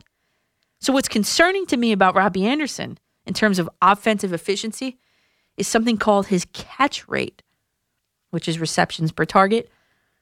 So this is displayed in terms of percentage. So if you're not familiar with it, so for example, in 2018, Michael Thomas posted the league's best catch rate. So that means like when Drew Brees threw the ball to him, he caught it 85% of the time. You have to scroll a long way down that list to find Robbie Anderson's name. In fact, the three of them, Crowder, Enunwa, and Anderson, are ranked pretty much almost consecutively. And Anderson posts the worst catch rate out of all three of them. Crowder catches the ball 59% of the time. He was the best out of the three. 59% of the time he catches the ball. Enunwa, 56% of the time. Anderson, 53% of the time. So theoretically, when Sam Darnold puts the ball in the air to any one of these wide receivers, there's only, on average, a 56% chance they're going to catch it in game situations at game speed. And even with his speed, after he does catch it, Robbie Anderson now. Head-scratchingly, he only ranks in the bottom 45% in the league in average yards after catch, 3.7. Then you take Quincy Enunwa. He's physical. He ranks near the top of the league in yards after catch, but he's got a lower than average catch rate, as I was just explaining. His draft day profile also ranks him as should be in an NFL training camp, 4.8, even worse. But that was years ago, right? But how he's been used in the Jets offense is kind of intriguing to me. So if he's targeted, his average target is like 7 yards from the line of scrimmage. He's got decent speed. I'd be more interested in seeing how they can change him up and maybe give him a wide receiver screens or something short, quick patterns drawn up for him, because then you allow him to get his yards at 7 yards after the catch. And in Unwa, he's only caught 4 touchdown passes in his NFL career, which is only 40 games. And the largest knock on him, the biggest knock on him, is that he's only played one full NFL season, which was 2016. He's been injured. So it would be intriguing, at least for me, to see how he can excel under the new offensive scheme with Gase, because I think his potential has not totally been realized. And the Jets seem to be on the same page with me, at least with that, because they just awarded him a 4-year, $36 million contract. And speaking of contracts, the Jets just got Jamison Crowder, no? So he's entering his 5th season in the NFL. 3 years, $28.5 million contract with the Jets. Missed 7 games, the final 7 games, I believe it was, with the Washington Redskins, right ankle injury. In that season, he posted career low numbers. So what was the draw to the Meadowlands for him? To be part of Adam Gase's offense, actually. He said, as long as we're reading the defense correctly, it's an attack-style offense, and I like that. So, I think, I don't know. I really don't see how the Jets receiving corps is catching the ball at a clip of 56% of the time is really going to help out a guy like Sam Darnold, who, my third point, is progressing. And everybody at One Jets Drive raves about his football IQ and playmaking ability, which we've seen. It's great. But the fact of the matter is that he's played in 3 different systems in 3 different years. USC's as a senior, obviously. Todd Bowles is as a rookie. And now Adam Gase is as a second-year professional. And Eli Manning was just on ESPN saying how he's becoming more comfortable in his new offense. And Eli Manning's a surefire Hall of Famer. And I'm worried that Sam Darnold hasn't had the time to settle in like that. But the good news is, even the mere presence of Le'Veon Bell on the field can change. I mean, the guy can change the complexion of a game with one touch, right? So even him being on the field will draw attention from defenders. And that, in turn, is going to open up a bunch of things for Darnold. And then Ryan Khalil, he's a great get.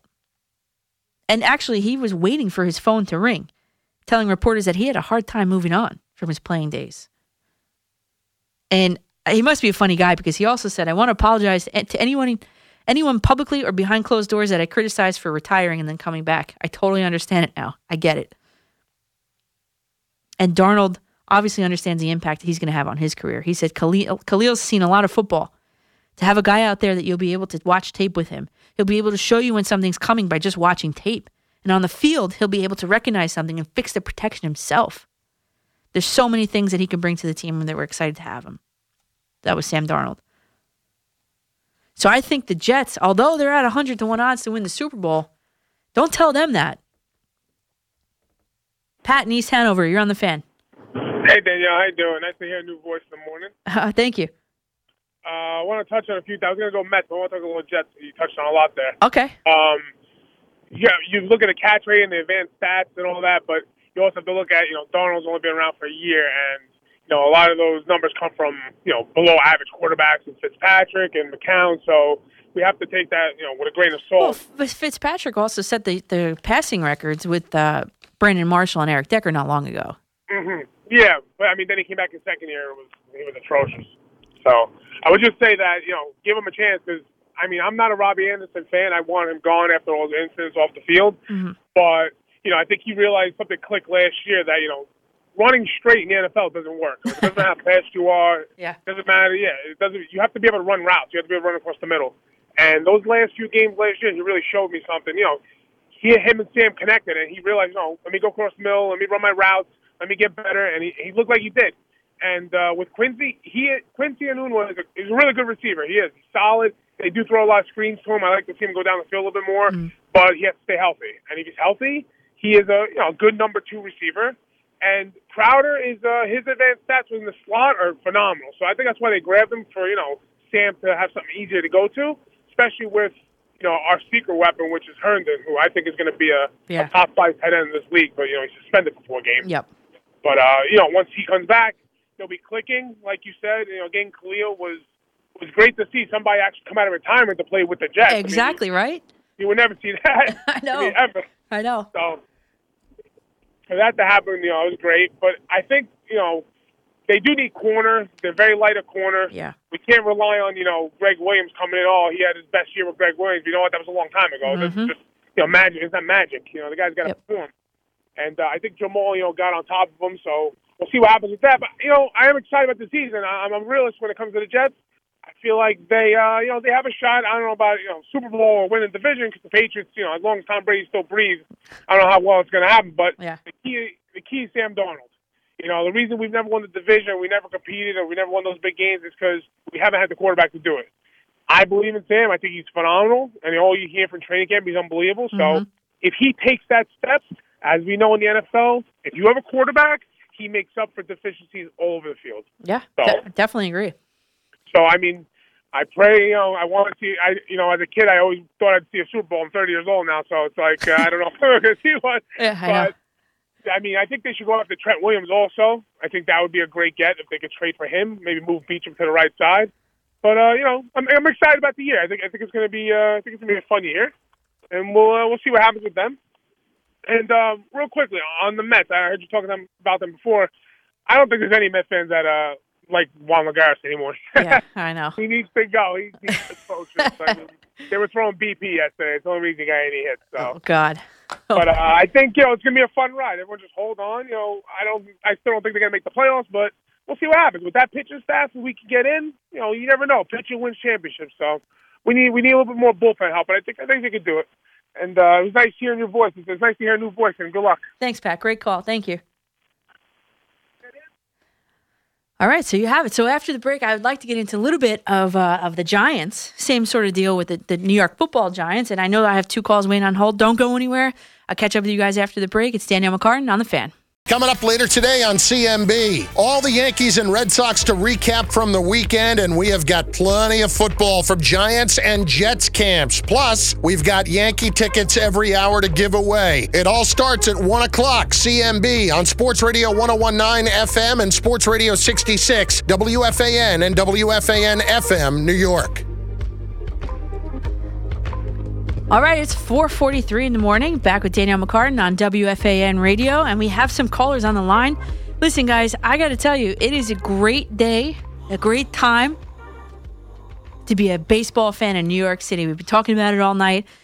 Lots of Mets-Yankees calls, and we're going to go right back to the phones because at 4:43 in the morning, we still have some calls. Let's go to Richfield Park, and Hank, you're on The Fan. Hey, Danielle, I love your Twitter feed. I know you had a pretty good summer, all the ballparks you attended, and I love that Jeopardy. I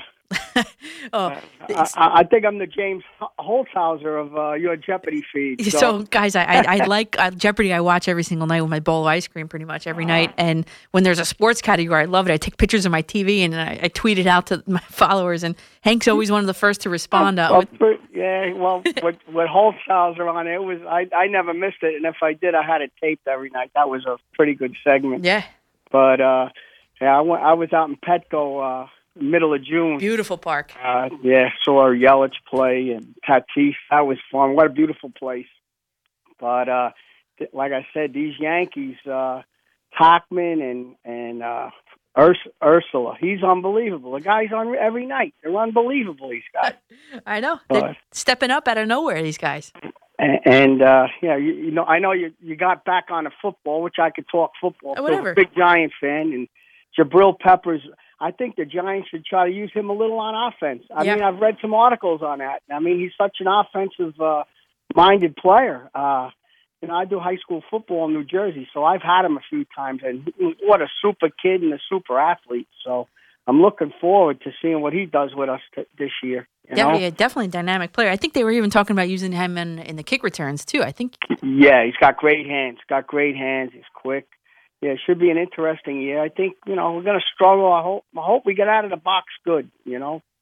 I mean the Jets are up and coming. I think. Yeah, you get that center. I guess when you offer them almost $9 million, they'll come back and play a little bit. That's a lot of money to leave on the table if you could still play. But the Jets can. I mean, they could do it. They have the cap room. The Giants don't. Caller before said you played. Did you play high school softball in New Jersey? I did. Yeah. Oh, okay. Because I do high school umpire too. But yeah, I like this kid Ford. He's from Belmead, New Jersey. Pitched. He actually was a great pitcher at Princeton too. I mean, if the Yankees needed somebody to fill in a few innings, I think he could do it. Yeah, what a story he is! I'll tell you. And of course, the game I go to, they play Arizona in the first game. They lose 4-1, and that's the only game I've been to all year. So, but since then they've been playing pretty good. So, no complaints. Yeah, so maybe you shouldn't go. Maybe I shouldn't go. Just stay home and watch them. But Hank, that's great. Thanks for the call. I appreciate it. Okay. All right. Great talking to you. Thank you. Good luck. Bye. Thanks. All right, let's head out to Dave in Queens. He's been patiently waiting. Dave, you're on the fan. Good morning, Danielle. How you doing? Good. How are you, Dave? Right. You got a beautiful name. Thank you. That's my daughter's name too. See that? Anyway, welcome to the show. Thanks. Appreciate you listening all night. The Jets are 100-1 to win the Super Bowl. Last I checked, yeah. I'm going to jump a jersey and buy that ticket. I got the ticket for Yankees to win the World Series. That's 6-1. Mm-hmm. And I got the Mets under 86.5 for the season. Okay. All right. Not bad. They're going to fall. You think they're going to fall apart? Yeah, because when they start playing the Nationals, the Braves, the Phillies, the Dodgers, they're beating the teams now that they're supposed to beat. Right. Yeah. But the 20 games that they blew during before the All-Star break, when they had the lead and they blew in the 8th and 9th inning. But they're a different team now, though. They're a completely different team now. It's the same team. Something changed. You just took out Vargas and you added the guy from the Blue Jays. Yeah, I don't know. It's just something clicked. They're gelling together at the right time. You know that. And I'm a Mets fan. Don't get me wrong. I'm a big Mets fan. Yeah. But I don't think Brody did enough that they're going to catch anybody in the wild card. They will fall short this year. Maybe next year, they can, get, because they got a lot of these young hitters. They're doing good. Alonso, he hit the wall. No, he's not hitting the wall. Okay, they're pitching differently to him. He has to adjust. Right. He can't adjust to the pitches now, okay, because now they got a book on him now. Right, okay? Exactly. So now they know how to pitch this guy. And he's got no protection behind him in Cano either. He has to adjust to what they're doing. And that's nothing. There's no protection anywhere. You got out in that lineup, and Cano's on the deal. It's going to be in an injured list now. Yeah. Neil plays second base. Yep. But I think they're going to hit the wall for this season. Next season, it'll probably be a different ball game. And Danielle, you're doing a very good job. And we got to hear you more often. All right, thanks, Dave. We got to really make noise to make that happen. Right. And you have a lovely night. Thank you. I appreciate that. Yeah, I mean, and that's the example of a Mets fan that's been through it and doesn't want to get their hopes up. And I don't know. I mean, I'm not saying they're winning the World Series this year, but their percentage before the All-Star break to make a playoff run or make the playoffs at all was at like 5.7%. Now it's at 29%. Something changed. I don't know what it was, but something changed over there in Queens. Let's go to Ronkonkoma. Eric, you're on the fan. Yeah, how you doing, Danielle? Good. How are you? Good. Listen, just to follow up on that last call. Look, I mean, I'm not going to, as I've been saying to JJ and Tony, and I'm enjoying the run they're on right now. But if they can get past the Marlins here, let's keep the heads on straight as far as they're concerned. and when they start playing the Phillies and the Nationals, and then let's see how they do at that point. Right. That's the barometer I'm going to use Right. on there. If they can play well against them, and even win the series, not so much. I don't care about sweeps. Let's win the series on there. That'll go a long way, in my opinion, on there. Mm-hmm. I agree. Real quick on the Jets. Now, you were just talking about the odds on them with the Super Bowl. Mm-hmm. I think it was Boomer who was saying just the end of last week that I think like a couple months ago, them and another team were quite a bit higher with the odds also. I think they were at 250 at one point. Yeah, something to that effect, right? Yeah. Exactly. And there was another team that was like 500 to 1, and they both dramatically dropped based on the acquisitions they've been getting. So yeah, so imagine someone laid down a bet at those odds. Imagine, I know. Who knows where it's going to go? I mean, especially now that with Brady getting a couple more years. Oh boy, I can't take it anymore. But anyway, good to hear another voice on the radio there. Good luck with that, and I hope to speak to you soon. So. Thanks, I appreciate it, Eric. Thanks for the call. You got it. And that seems to be the consensus among all Jets fans that as long as Tom Brady's up there in New England, it's going to be a real tough go to break into the playoffs. But you never know.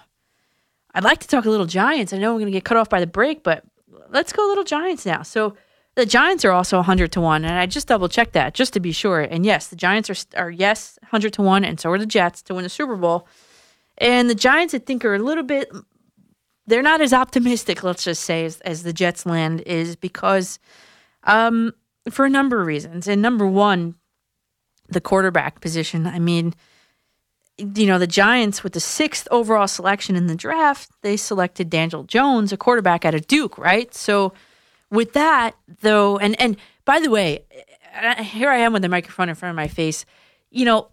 I was really disgusted. I'll tell you, I was very disgusted when Daniel Jones shows up to a Yankee game and gets booed when they showed him on the big screen. I mean, come on. I know the Giants fans are upset with how high he was picked, and they thought, Giants fans, that maybe he could have been there at they have the 17th pick in the same round.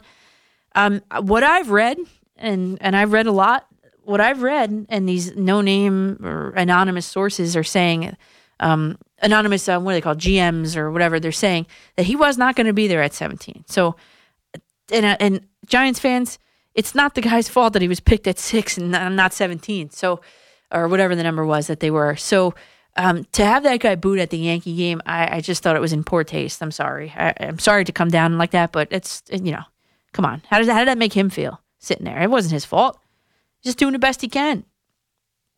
And now, so with the draft of him, it seems as though the clock is ticking down even more quickly on 38-year-old Eli Manning, the Giants' stalwart under center for the past 16 seasons.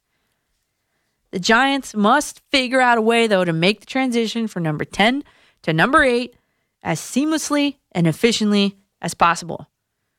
Because Phil Simms was saying that Manning's passes have had an extra zip on them this year, and by all accounts, everybody that's been to Giants training camp, I haven't been there yet, they're saying that Jones is having himself an outstanding training camp. And then, if you saw it, I saw it on Twitter, he heaved a deep ball down to Paul Perkins, right? Down the sideline. Dropped it right in his hands, right in the breadbasket, in stride for a touchdown. Far. I want to say maybe 35, 40 yards maybe. And the excitement of the team was kind of palpable through the Twitter video. And, Pat Shurmur was asked about it, and he called the play outstanding. I mean, he said he's made excellent throws in every practice. He has the arm to play in the league. And then what Mike Shula, offensive coordinator, said after that kind of opened my eyes a little bit more because Shula said that he's throwing the ball deep very well, blah, blah, blah. To hit a halfback like that down the field was pretty impressive for any quarterback, rookie or veteran. So Daniel Jones seems to be it. I mean, we had Loletta here, we had Tanny here. We had all these guys that they drafted. That's kind of the approach that Eli's taken. They've drafted guys in the past. I'm just going to continue to do my job. Eli. But Daniel Jones seems to be the one, the successor to Super Bowl winning, future Hall of Fame quarterback Eli Manning. I mean, there's no doubt. So Giants fans, it's not a matter of if Manning's going to be replaced this season. It's going to be a matter of when. And I know Golden Tate, he's serving a 4-game suspension. If the Giants open up the season losing 4 straight, I don't know. I think he might be getting the hook sooner than you think. But who knows? Because the 2018 Giants, they lost 5 games out of their whole schedule by 3 points or less. 5 games by 3 points or less. So maybe they're not as down and out as you think they are. And of course, Giants fans, I'm sure you remember September 24th of last year, the Eagles' rookie kicker nails a 61-yard field goal to win the game. October 8th, Panthers' Gano nails a 63-yard field goal to win the game. So we're talking 2 games that were lost literally on the last play of the game. So,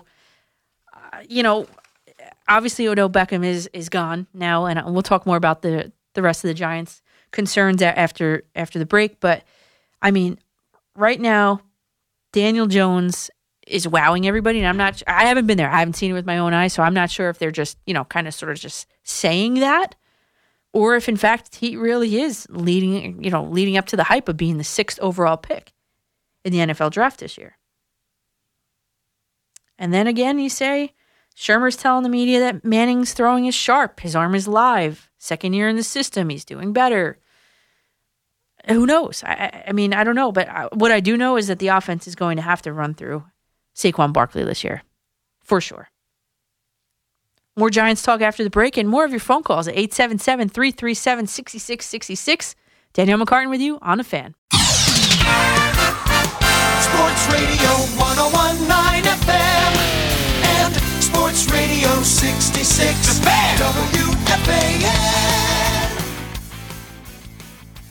Hey everybody, we're back at 4:05 in the morning at WFAN. I'm Danielle McCartan, taking you guys all the way up until the warm-up show with Alan Jerry Recco, followed by Gio and Boomer in the mornings, the morning show.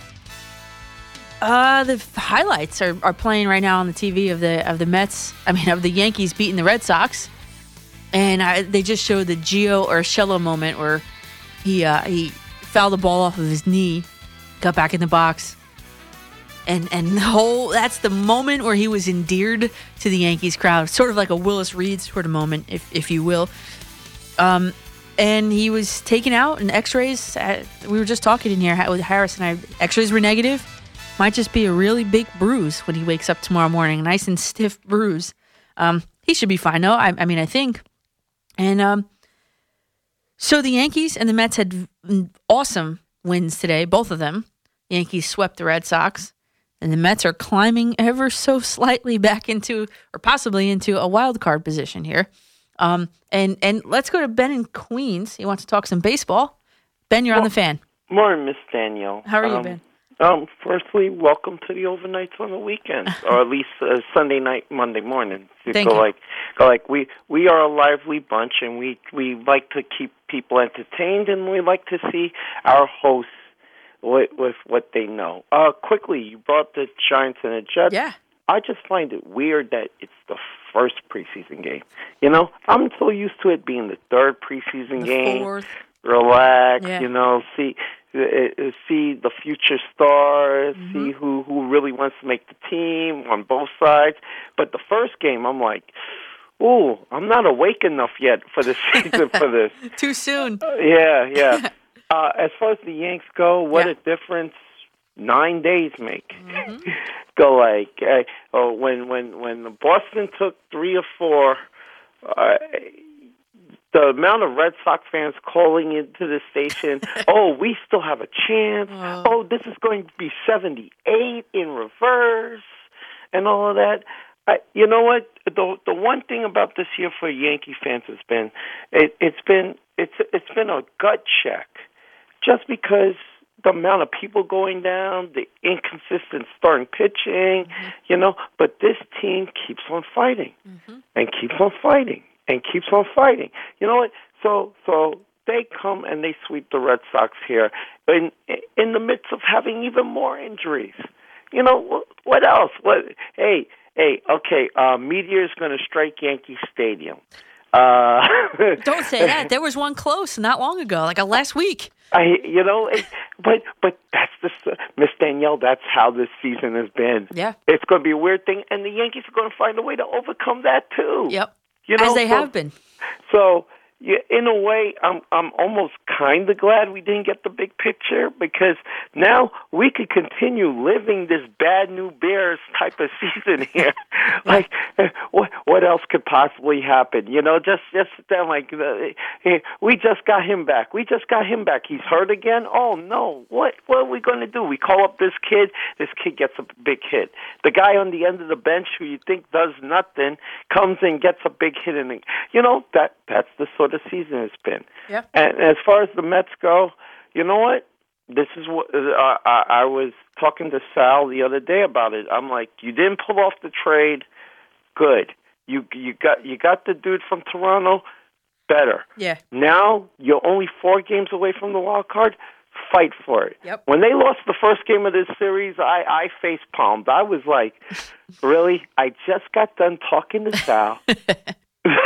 Saying, you know what, you're 4 games back, let's go for it. And you know what, it shows a good bounce back. It does my dad's heart proud, because he's a diehard Met fan, Yeah. And I go like, yo, listen, both teams in the playoff discussion, at least through August and September, that's something this town needs. Yep. Because when both teams are in it, it's fun, it makes listening fun, and the debates will keep on going. No matter how many dummies go on with it. No. When both teams are doing well, this city's doing well. Makes my job a lot easier. Thank you for the time for letting me pontificate. Thank you. Enjoy your night. Thank you. Appreciate it. I mean, he's right. When both teams, isn't it more fun when both teams are at least in the discussion? We haven't had that in a while. But he did bring up the trade deadline and the moves that the Mets made. I think Van Wagenen made the right decision not shipping off Syndergaard. He's entering only his 3rd year of arbitration. Won't be a unrestricted free agent until 2022. And Noah Syndergaard is absolutely vital to the future of this team. And he should not be dealt unless for an outstanding return package that's like too good to be true. And I would ask for a combination of prospects and MLB caliber impact players right now who are household names right now. Zach Wheeler, though, I was kind of surprised that he didn't go anywhere. I thought he was a perfect rental player for any team looking to put themselves kind of over the top World Series contention. But Van Wagenen did not deal him, but sort of head scratching because he's going to become a free agent at the end of the season. And to me, I'm thinking either the Mets are going to try to re-sign him for next year, and maybe they'll offer him a qualifying offer, and if he turns it down, the Mets can get a draft pick compensation. So maybe that's the line of thought that Van Wagenen's thinking. But I don't know. I think for 2020 and beyond, though, if you want to take this just a little one step farther, I think, like I said before, Robinson Cano's full no trade clause and his adjusted, it's like $20.2 or $3 million salary has terrorized the Mets all season long and will continue to do so through the end of the 2023 season. And Cano, at that juncture, he's in like Tom Brady years. He's going to be 40 years old. And next season alone, just Cano, he's going to freeze up 16.4% of the team's payroll. What about Dilson Herrera? Is he ever going to be given a shot to make the club with Cano here? Cano seems to be such a lock at second base, a lock in the cleanup spot, vastly underperforming. He's batting 0.63 of a point, almost 100 points lower than his career average. And his on-base percentage is 0.71% or whatever, lower than his career average. So he's vastly underperforming. Why? No one knows. Is he hurt? I mean, now he's hurt, but was he hurt up until today? I don't know. Now, the plan for the Mets moving forward, it just depends on how much wider the Wilpons are going to be willing to open up the pocketbook for Brodie Van Wagenen, because there's some big-time players the Mets could pick up in free agency that's going to make them instant, I'm talking instant, NL East contenders, barring any winter trades, as everything is standing now. But The first thing the Mets need to do is they need to buy out Juan Lagares' contract. I know a lot of Mets fans love Juan Lagares, but quite frankly, he hasn't been around enough to make any sort of a difference for me. So his $9.5 million contract, the Mets could buy out for $500,000. Then they can look to reinvest that money, namely for an outfielder that carries a big stick. I mean, Conforto can play anywhere. He has big league experience left, center, and right. His fielding percentages only vary by 0.05 of a point. In conclusion, he can play anywhere. So whoever you get, he can accommodate. I think the Mets should be all in. And don't forget there's Brandon Nimmo, who's a quality player, who led the team in like 4 offensive categories last year. He's out with an injury with pretty much no timetable for return. But we can't forget about him for next year. But what if the Mets were to go all in on unrestricted free agent Marcell Ozuna? His market value projected is like $19.6 million. I don't know if the Mets are going to be willing to pay that or have that. I don't know if it's too steep for them, but he would put the Mets over the top. But then again, other free agents that maybe like a tier lower than him, Cameron Maybin, Corey Dickerson, Hunter Pence even. But we got to see how the rest of the season plays out and who steps up and who falls by the wayside. Got Mike, Mets Talk, East Rockaway. Mike, you're on the Fan. Hey, Danielle, how are you? Good, how are you? I'm one of those guys overnight, it's live theater, sports talk. Yeah. And I'll tell you what, I tuned in and see you were coaching softball, you played softball. My daughter, she's a couple years younger than you. She's 29. She's married, teaches now. But I taught her how to pitch, windmill. Yeah. I hammered in a few roofing nails, 1.5 inches, Danielle. Made it heavier and this and that. But, anyway, I tuned in and Joe D calls. Yeah. Joe D, listen, why don't you sip the coffee out of George Steinbrenner mug and just relax? Rim shot. Where's my drumsticks? And, so some of the other call, cool. But here's the thing. Longtime Jet fan and Met fan. And I still think the Wilpons and the Johnsons got to be related, different branch of the same tree. Let's talk and the Dolans. How about the Dolans? Oh, please, and the Dolans. Oh, please. That's like that's another conundrum, right? But the Met. I went to a lot of classic games when I was a kid, and you know what? They're going on a nice run. Let's see what happens. Get back to 500, and anything can happen. I was 10 years old in 1964, Danielle, when the Phillies collapsed. They had like a 10-game lead with 12 games to go. So I used to tell the kids, I played a little ball back in the day. I used to tell the kids when I was coaching, the ball takes funny bounces, as you know too, with your background. And the Yankees and some of these Yankee fans, hey man, you got to chill out. The first game of the season, we're going to the World Series and this and that, visions of grandeur. They're dropping like flies. And it's the same problem that they had last year. Where are the chuckers? Where are the reliable left-handed, right-handed starting pitchers, chuckers, I call them. Yep. But we'll see what happens. And if they do make the playoffs, I've been watching a long time. They ain't going through the Astros. They're like a buzzsaw. Danielle, you remind me of Kim Jones, who I enjoy in the air, and it's a good listen, and I'll listen to your response and enjoy the rest of the show. Thanks, Mike. I appreciate it. Sure.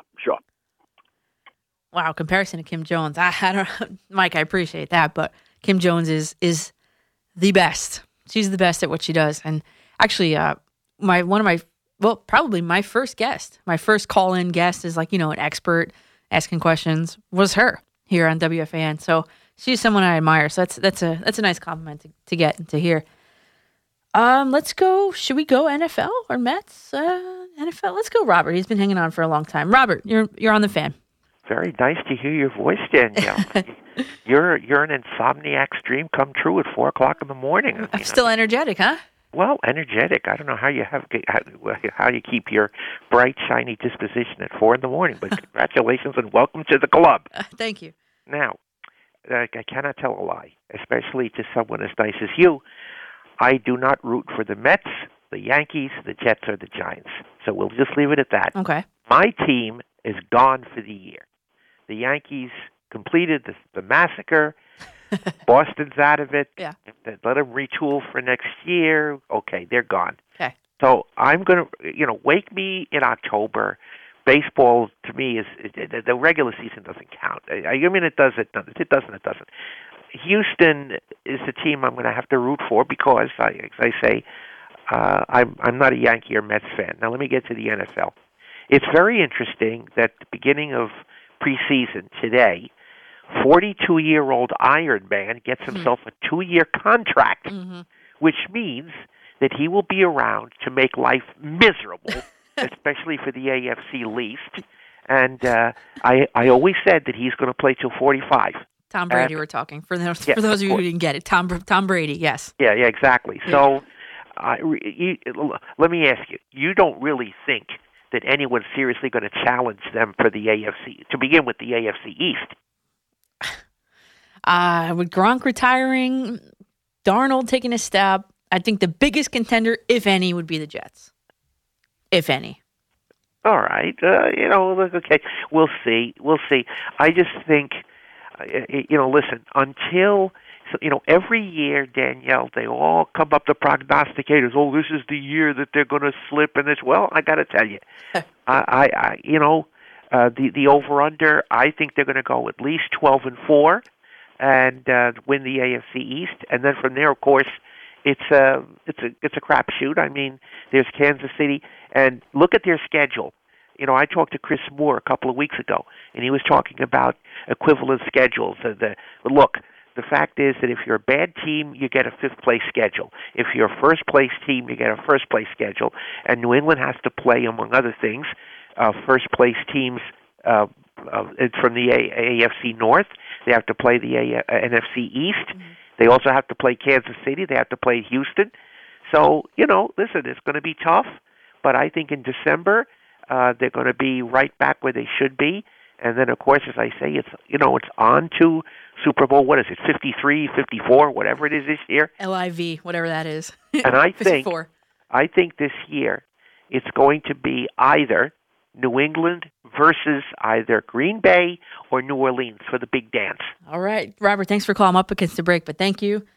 I think TB12 at the helm have a great shot at making the Super Bowl again. Time for the 2020 update. Sports Radio 101.9 FM and Sports Radio 66 WFAN. Hey, good morning, everybody. It's 5:06 here in New York City, WFAN Studios. I'm Danielle McCartan for about another half an hour with you guys here. And, hey, listen, let's just get right back into some Giants talk here. Hey, if you guys want to jump on, 877-337-6666, of course, is the phone number.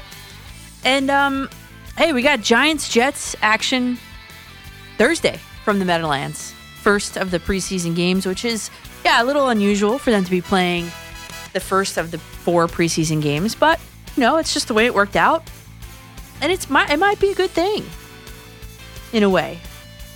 So the Giants obviously have their number one thing this year is going to have to be at the quarterback position. I mean, when is it time for Daniel Jones to go in?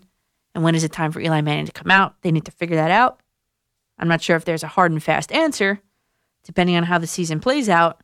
But when it's time, hopefully they have, let's just say, an easy route for Eli to go out gracefully and Daniel Jones to come in and invigorate the team. But the other concern for me for the Giants this year is their defense. I mean, this year's defense can't be any worse than last year's, could it? I mean, the league average, I figured this out, the league average was 23 points given up per game defensively. And had the Giants held their opponents to that league average in points scored, just at the very minimum, just 23 points, they would have won 2 more games. And I know 7-9 isn't good still, but it's way better than the 5-11. It sounds better, at least, than the 5-11 that they wound up with. But then again, there's the cards that fall for the draft order. I get that all. But the Giants' rankings, and to me, the most important team defense statistics, yards a game, Giants are 24th. Points a game, 23rd in the league. Takeaways, 15th, which wasn't so bad. And sacks, tied for 30th in the league in sacks. And we talked about it a little bit before, Jabril Peppers, what he could bring to this defense. I mean, he's a local kid. I'm sure you've heard that narrative, but he's an athletic player. As the caller said, he's got great hands. But the Giants need help on the defensive line. And B.J. Hill's got to step it up this season. You might be surprised to know that last season, B.J. Hill accounted for 27 pressures on the quarterback. What does that mean? Well, it means he was tied for 6th among all interior defenders. So he wasn't so bad.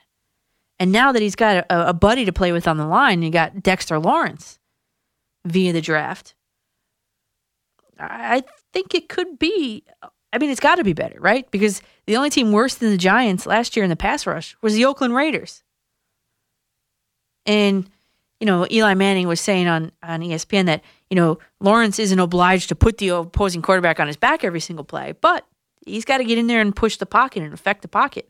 So for the 17th overall selection in the draft, by way of the Odell Beckham trade with the Browns, this guy, Dexter Lawrence, he might be the real deal. He's 6'4", 342 pounds, and he set a Clemson single-season record for sacks as a freshman, 5. And it seems that second-year defensive coordinator, James Betcher, might best utilize Hill to maximize his output in stunt packages.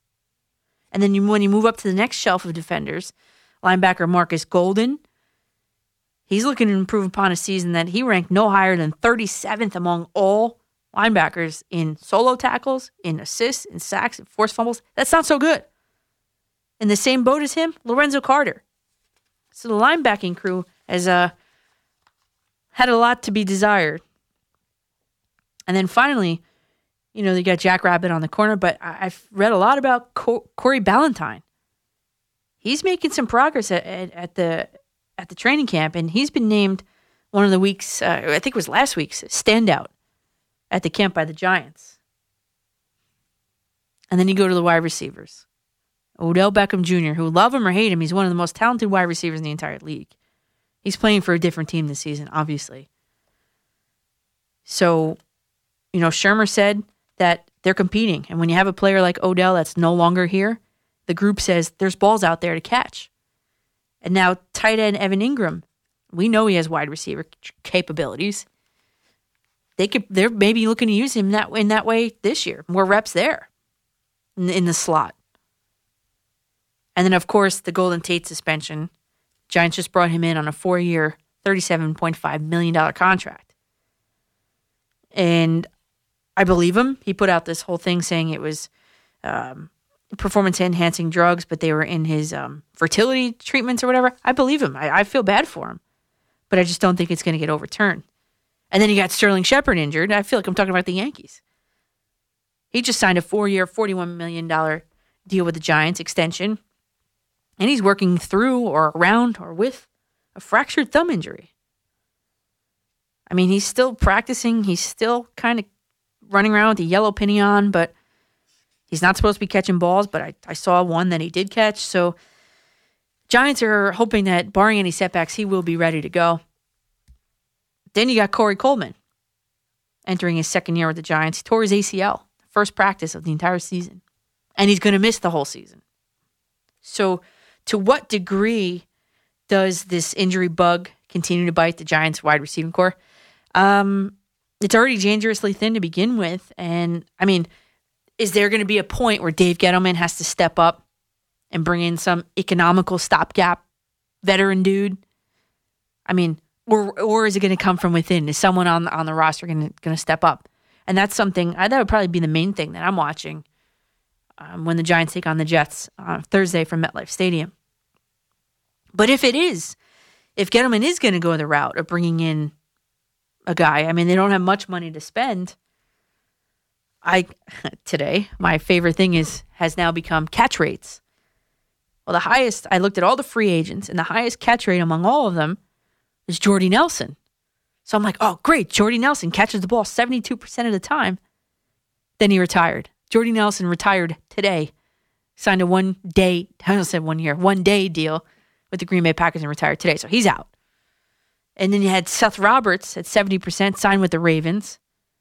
Martavis Bryant, he just July 15th applied for reinstatement into the league after he was suspended 3 times in 4 years from the league's substance abuse policy. So those guys are all out.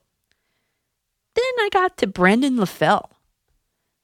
Coming off an Achilles tear, missed the final 6 games last year. The words discount special sort of rang in my mind. Brandon LaFell catches the ball 75% of the time. If I'm the Giants, I'm taking a good hard look at him. If this is the route they want to go. If they're going to go and get a veteran guy, free agent. Coming off an injury, 1 year deal, prove it deal, I kind of like it. Then you got Pierre Garçon, who's saying that he's ready, willing, and able, basically, to become a New York Giant if they could work out the business end of it. He's got only a 52% catch rate, though. And if Doug Baldwin doesn't retire, injury-ridden, if he doesn't retire, I kind of like him too. So those are 3 guys that the Giants can kind of hit. LaFell, Baldwin, or Garçon. All right, it's time for a CBS Sports Minute with Amy Lawrence. This Thursday night, we're doubling your listening pleasure on The Fan. On Sports Radio 66 on your AM dial, it's Giants football as they open the preseason against the Jets with pregame coverage underway at 6:05. And on Sports Radio 1019 on your FM dial, it's Yankees baseball as they head up north to face the Toronto Blue Jays with our coverage beginning at 6:25. So get your radios all ready for a big night of baseball and football. The Giants on Sports Radio 66 WFAN AM and the Yankees on Sports Radio 1019 FM, WFAN FM, New York. All right, and we're back on The Fan, 5:25 in the morning. We are in the home stretch here. I'm Danielle McCartan. Thanks for hanging with me for the past couple hours. Just wrap up. We got a couple phone calls still we got to get. Listen, the New York Yankees are in action today, as you just heard, August 5th. You got Tanaka on the bump versus Baltimore. Can't take anything for granted, but that should be an easy win. And the Mets. Also, you guys are playing in Miami. Then the Mets playing, Mets playing home versus Miami, and you got Jacob deGrom, last year's Cy Young winner, on the hill. And it's an exciting week because it's football's back this week. You got the Jets taking on the Giants. The Giants are the home team at MetLife Stadium, Thursday, August 8th at 7 p.m. And keeping with the Giants theme, let's go to Steve in Beacon Falls. Steve, you're on The Fan. Yeah, I'd like to ask you a question. Yes. When did the game itself, like baseball or football, when did they become unimportant? I don't talk about basketball because inmates run the asylum. But in baseball and football, all I hear is like, I'm a big Giant fan and a Yankee fan. Well, if the Giants lose the next first 3 games, all they're going to talk about on your station is how we should dump and get a big draft choice. Everybody talks about baseball slowing the game down. Well, to me, the game's the most important thing. And I'll tell you why, because 2 seasons ago, everybody wanted Darnold, and I wanted Barkley. I got Barkley, and I'll tell you why. 2 seasons ago, we won 3 games. We were pertinent in the last few minutes in 2 other games. Last year, we get Barkley. 5 games we win. Going into 2 or 3 minutes of the game, the end of the game, we were ahead. And another 3 or 4 going into the last quarter, we were 8 to 10 points down where we were in the game. But nobody seems to care about that. They don't enjoy the game anymore, and they don't realize that it's not the Super Bowl or the World Series or the playoff. But the game itself is supposed to be the important thing. But with the way I look at it, and even with fantasy football, it's not who wins the game. It's if my player does this and my player does that. When did the game all of a sudden became unimportant? Yeah, I mean, I'm with you. I consider me old school. I think that, your team is in it until they're mathematically not in it. And then you have to start to look to the future. But, it's just...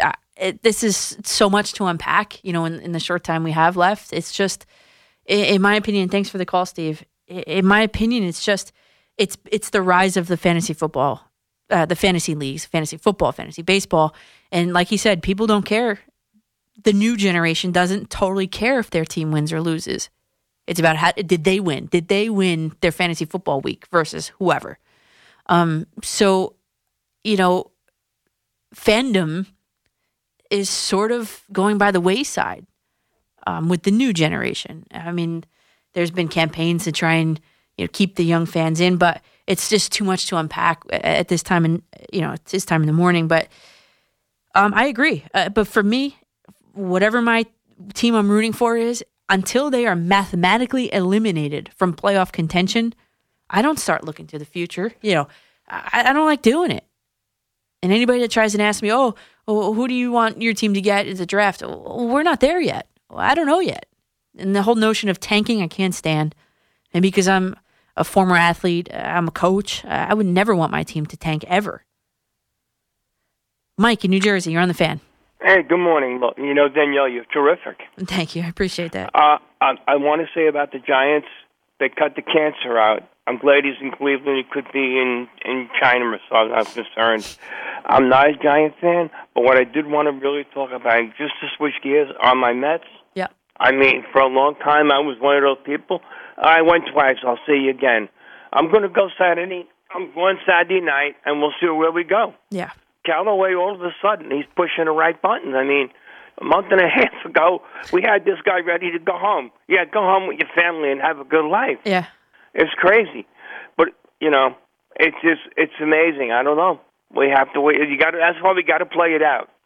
And I never would have thought that here we are, 3 games away from a while, 500.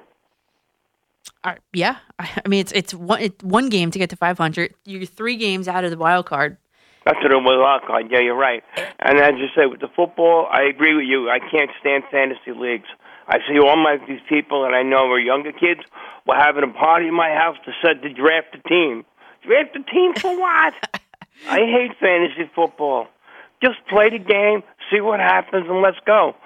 And I do have to say one thing. Everybody goes back to the NFL. They're not stupid. How is it all of a sudden, just coincidentally, the second game of the year, the cancer comes back to New Jersey with the Browns, and he's playing the Jets?